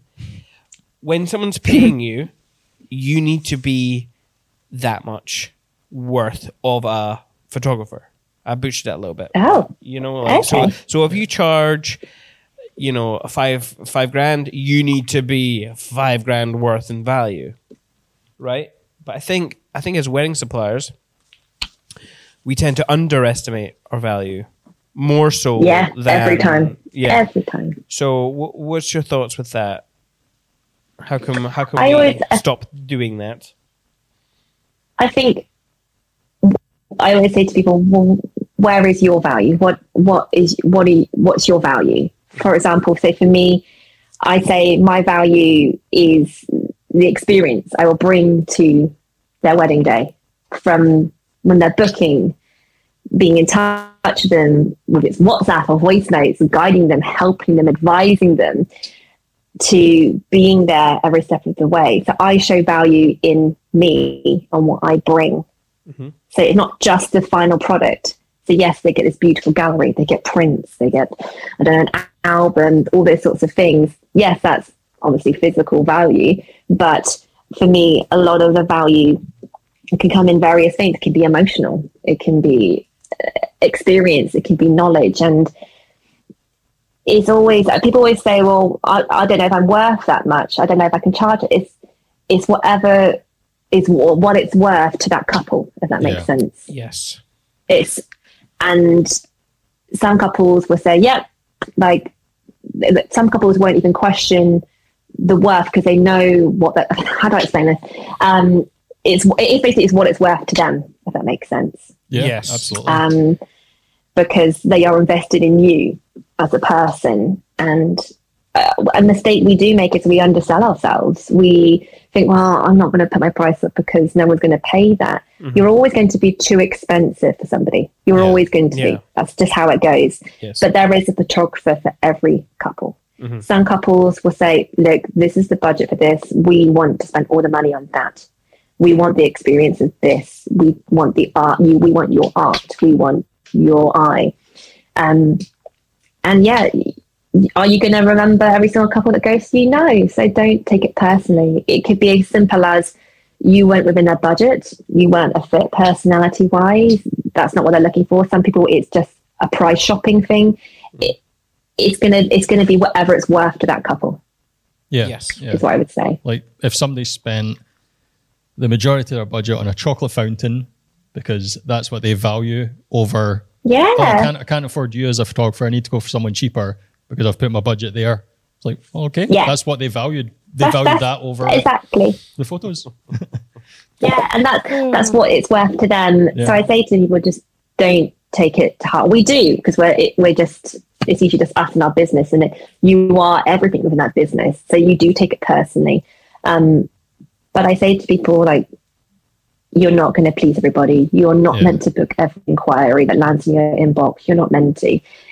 And then the ones who are your photography soulmates, it is like falling in love. They know you're the one, and they value you, and they're invested in you, and you're worth X amount to them. Yeah. Is what I would say. Yeah. Like Simon said, he never got a wedding film when he got married. So because of that, whenever a couple replies to us and says, sorry, like not within our budget, we're maybe not going to go with a film, I'm always replying saying, please try and find whatever budget you can to get something, because Simon knows how much he regretted not getting one. So it's like, obviously we're not for you, so that's fine. Yeah, Just totally fine. try and get something if you can. Yes. And I'm the same with video as well. I'm like, have you got a videographer? No. I'll be like, you're going to regret it. I was like, get a videographer. Really? Do I need one? Yes. And I literally just like, look, just do it. Just get some form of video, because you won't regret it. It's hard as well, not coming off as salesy when you say that. Like as a filmmaker, I used to do that all the time at wedding fairs. I'm like, when we used to do wedding fairs, when people came up to me, it was like, I was like, please get a wedding video. And then then I would always tell the tale of how my wife lets me know every anniversary that we don't have a wedding film, and that she hates me when she sees me working on amazing wedding films. And I'm like, I'm so sorry. Don't divorce me. I love you. Get a vow renewal. Do it. We will. Anniversary. We will do. We were supposed to do that at 10 years, but then COVID hit, and then. Oh man. It just went do it. Yeah. Just, you know what? Just do it. Make some time for you. This is podcast aside. Honestly, life's too short. No, seriously, life is too short. Next year, tell your missus, look, let's do this. Us and the kids, let's go up a mountain. Let's write our promises to each other that we're going to continue to love each other, and capture it, because tomorrow is not promised, dude. Like, I book a shoot every few months of my partner and my child, because life, like, it is so fleeting, and you're creating all these memories for other people, but what kind of footprint have you left behind? So do that. Just freaking do it. Yeah, I know. I totally should. But it's our 40th this year, so we're not allowed to do anything else. We're not allowed to do anything else that's, not celebrating her birthday. So even though my children, they don't have birthdays this year. So vow renewal is not allowed to overshadow the 40th. Yes, so vow renewal will probably be next year. But Promise me you will next year. I will promise you. I will promise you right now. And my wife, even though she doesn't watch this podcast, that I will. I will sort something out. Yeah, I mean, we're gonna do next year. So it's not totally like. So we're going to Skye in May or March. I can't remember which one. And I've booked one of my favorite photographers, Andrew Ray, just for like an hour or two. We're gonna go to a location and just get a shot. And of course, I told her about this, and she was like, "Right, I need to get a dress. How much do we have for a dress? That's my girl. Oh my god! Right, okay. What How much do you have for a dress? what beast I have I love that. created? But yeah. So back I to the can't wait to Thrive see. Oh, So- Oh yeah, sorry. We've touched on mindset and stuff, but Thrive's not all about the talks. There's also shoot sessions. So You said that so What- easily. Shoot shoot. so what can people expect from a shoot session with Rebecca Carpenter? Well, what's really exciting, and sorry, they're sold out, my ones, which is amazing. I know. But if it was me, like I would book onto the other shoots with other photographers. Like 100%. full disclosure, Lily Red. Lily Red is my idol. Like that is honestly like when I first started photography, I was like, I want to be the English version of her. Like that is who I like. She for me is gold. And when I got to meet her last year at a conference we were both speaking at, I was like, look, I'm not even going to be cool, Lily. I love you. I love your work. I love you. I think we'd be friends. We're friends. And I love her. So what's great is you can pick photographers that you really admire and love and learn how they approach shoots. I would love to go onto every single photographer's shoot and just learn, because you can learn so much from just being around another photographer. Like that's why I still second shoot for my friends, because and this is what I made. Like I think to myself, I'm going to second shoot several times this year, because you get so stuck in your little photography bubble that there's so many other ways you can approach things. And I think second shooting keeps you sharp and makes you look at things differently. And that's the great thing of these shoot sessions. And they're the best money you'll spend. They're such a brilliant investment. And what's amazing is this year, they're all styled. So you're going to use this content for your portfolio, bonus, tick, which is amazing. So you can actually walk away with content that you can use for your website, for your Instagram, and at the same time learn from these other photographers, see how they approach a session, how they direct, how they set up shots. For my sessions, I always am like, oh, I'm going to be really low key. And then I always throw a few surprises in. Because that's just what I'm like. And for me, I want it to contrast to last year's session. So I am very much, I can't be the same as last year. So I've got to do this. So with me, it's going to be a little bit different, styled. Sorry, I interrupted you. No, I was just going to say, I mean, obviously, I came with you for one of your oh, why did I say that? For one of your sessions, right? And I had a great fun. You brought the energy. What can people expect differently this year?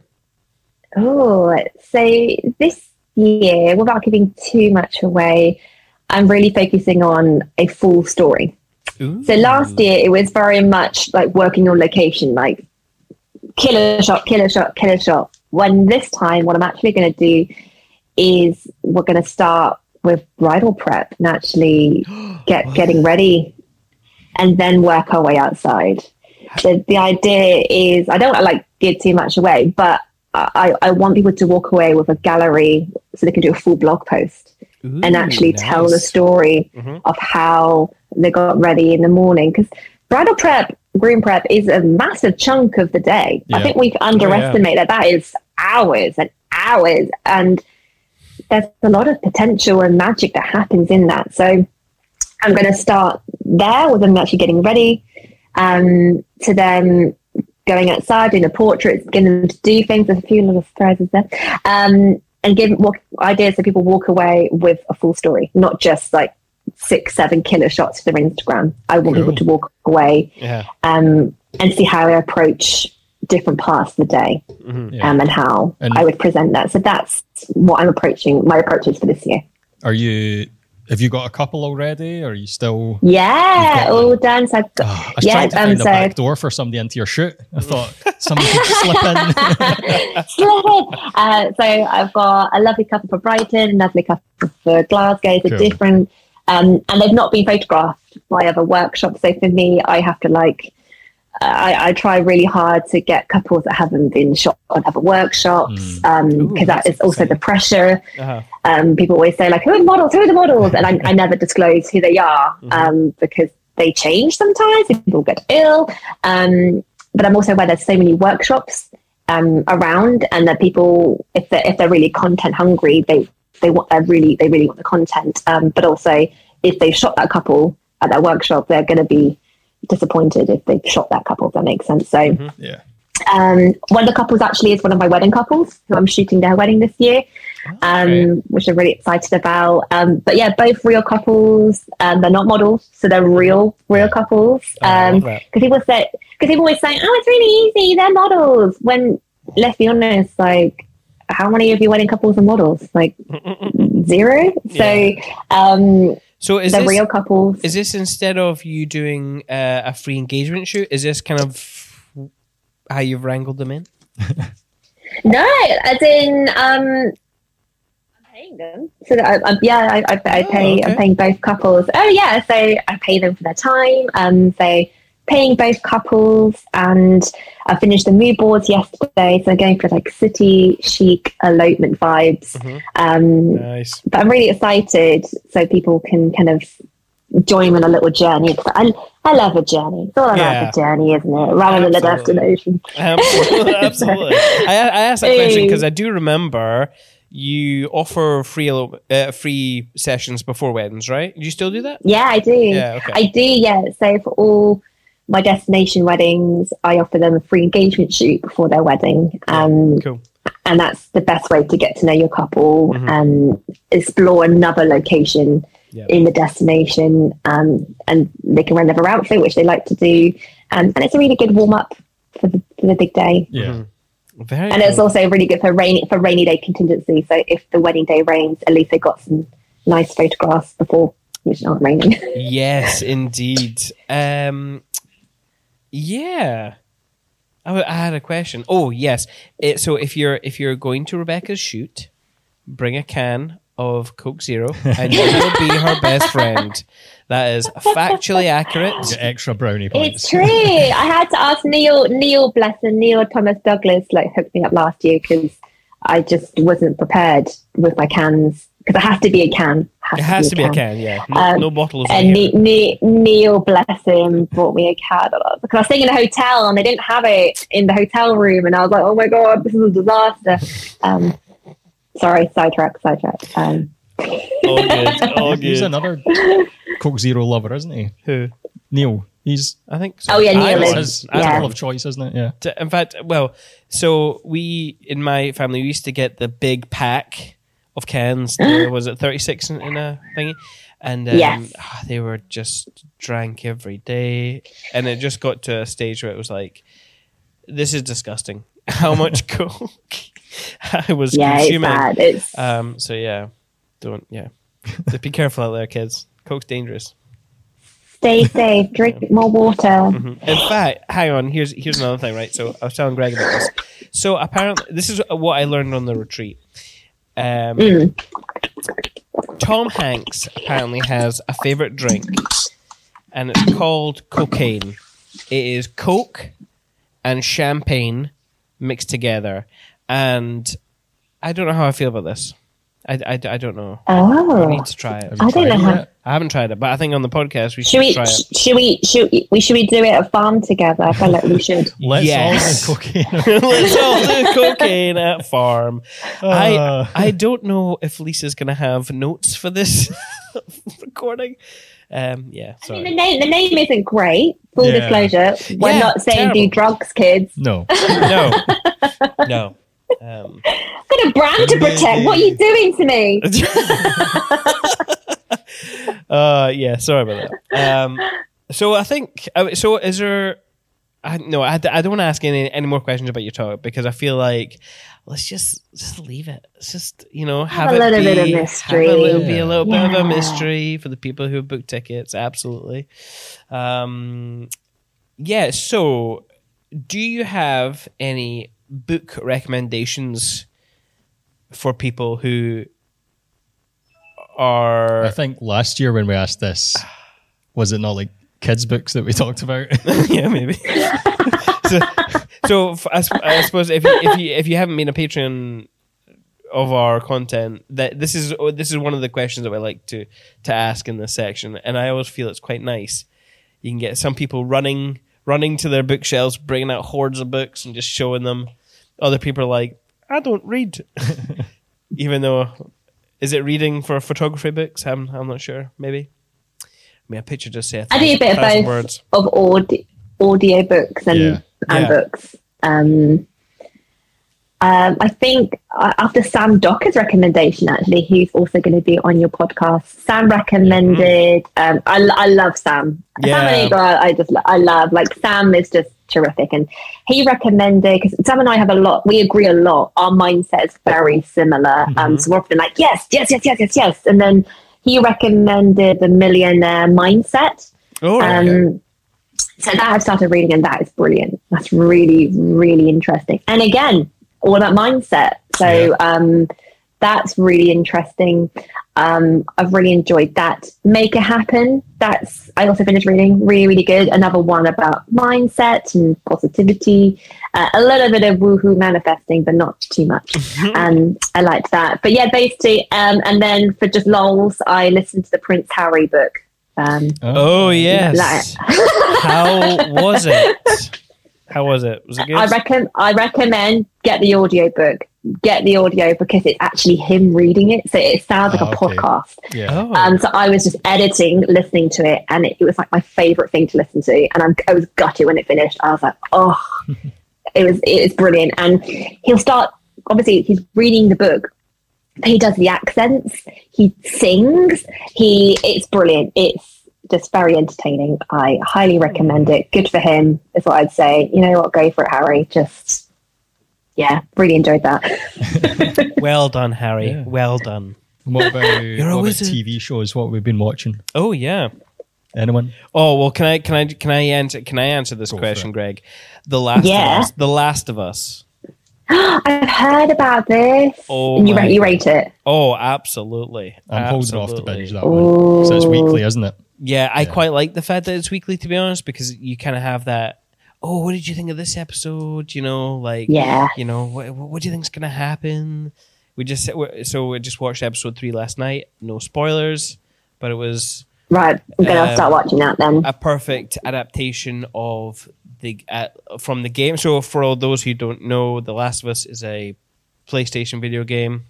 I've now caught Ashley Baxter's attention over here, who is also a gamer.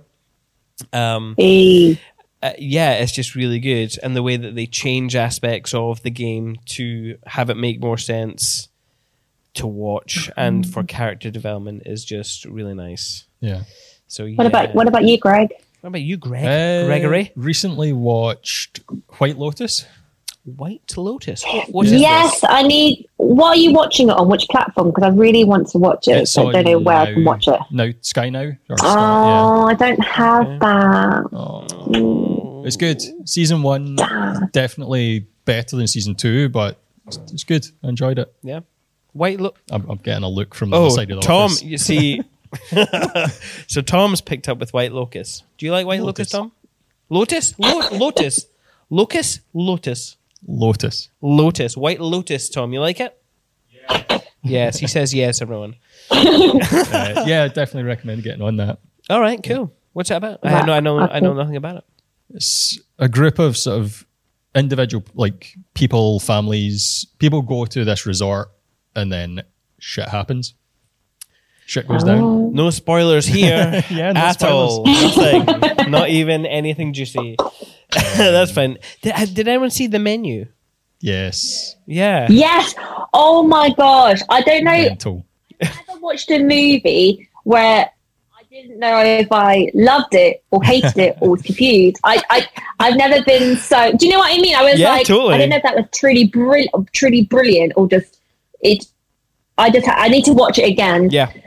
Because everyone says when you watch it again, there's loads of things. Because it was dark, it was funny, and the burger, I was like, I really want a burger now. I know, it was the same. I'm so easily influenced by TV food. It's ridiculous. Same. Yeah. The menu. Did anyone go into it thinking? Well, not thinking like. Cause when I went into it, I didn't know what it was. I didn't know much about it either. Yeah, same. I just knew I loved like Chef Table and stuff like that. Yeah. Or Chef the movie. Any Chef. food related thing. Yeah. And I was like, I'm going to give this a go. Okay. Okay, yeah, not what. Lindsay, this is kind of creepy. Is it supposed to be creepy right now? I don't know. It was getting vibes just- here. Very And strange. you just, it's not at all what you think is No. going to happen. Yeah. No, absolutely. But yeah, Menyo watched them with me and my husband. Were like, this is nuts. But I tell you what, we started watching this week is the National Treasure series on Oh, Disney. yeah. All right. And I'm a massive fan of the movie, so I was like, I don't know how I feel about this. Mhm. Very good. Actually, very, Okay, very good. okay, that's nice. That's nice to hear. So that's on Disney. Yeah, because Yeah. that was Nicolas Cage's films, Yeah. right? Yes. Does it love, survive without love. the cage? It does actually, because they brought in like a bunch of youngsters. It's very millennial and they're just teenagers or whatever, and they're all doing it. And then Riley does rock up, which is nice because I love Riley from the movies. But no Nicolas Cage, but there still has the formula of National Treasure, where the clues are like a bit ridiculous, and then they're like, "We're going to do this, and we're going to break into Graceland," and it's like, yeah, it's great. It's all the classic National Treasure formula that you love. Yeah. It works. It works. It's different. Kind of like, you know, Jumanji, the new reboot. They did the same but different. That Oh, had a yeah. nod to Yeah, they very much took the series and they just built on it in a totally different direction, which is good Yeah. for them. Good for them. Yeah. Yeah, man. God, some good stuff. I want to know what everyone else is yeah. watching and listening to. So if you send us an Instagram or comment in the YouTube. Comments, yeah. That's right. Comment on the YouTube. Cool. Well, that's us. That's us, Rebecca. That's your shift over, pal. Thank you. Thanks so much for having me. I've loved it, and I can actually see you this time. And you can see us. We're not potatoes. It's Yay. amazing. I'm pretty sure you got a fright the first time you saw me at Thrive. You're like, oh God, you're way too HD right now. Is that you? Is that you? Yeah. Looking forward to meeting up in person. Should be good. Yes, Yay. indeed. All right, let's get. I gotta get my old eyes out. Yeah. Good transition into the outro there, Simon. Oh yeah, I forget we have audio listeners, and they're You're not not going to gonna know cut what this, the remember. hell is going on. Yeah, because we're not cutting anything out. We're doing it live, and as it is, Oh. Essentially live. Like, essentially there's no live. audience live. yeah. Well, there is an audience here, isn't there, guys? God, look at them all. Yes, we hoped you enjoyed. No. See, I'm even getting the outro wrong. Let's do our socials. Where can people find you, Rebecca? You can find me on Instagram at Rebecca Carpenter Photography, or you can find my education account where you can learn things at the Arty Education. Occasionally on YouTube, Rebecca Carpenter, as you quite rightfully pointed out. All right. YouTube, TikTok, and that's how you can find me, or at Photography from 2023. Yes, awesomes. And people can find us at cinematemefilms.co.uk on Instagram, Facebook, TikTok, wherever you get your podcasts. And if you want to look us up on YouTube, it's at Perspective by Cinemate, which is awesome. However, this episode has been brought to you by Photography Farm in anticipation of Thrive 2023, which is happening the 20th to the 21st of March in Brighton and the 23rd and the 24th March in Glasgow. 6 incredible speakers. Shoot session. For God's sake, why am I having some trouble with this? Shoot chef. You know what? You get to shoot with people who are your heroes and see them in action. I will practice that so I get it better for the next podcast. You get lunch and snacks provided. It's held in some pretty cool locations, some pretty cool boutique hotels. You get a killer goodie bag and a chance to hang out with your industry peers for 2 whole days. 2 whole days, or 4 if you're going to tour. I think more people should be doing the tour. Not this time. Not for us here yet, but maybe next year for the tour. Yeah. We'll do the tour. We hope you love this episode, and if you did, hit that subscribe button on YouTube at Perspective by Cinemates or wherever you get your podcasts. We hope to see you there. However. However. However. No, I say however. You say. Oh, in the meantime. We've been doing this for 3 years. It's so long since we last recorded. Jesus Christ. Enjoy your thrive.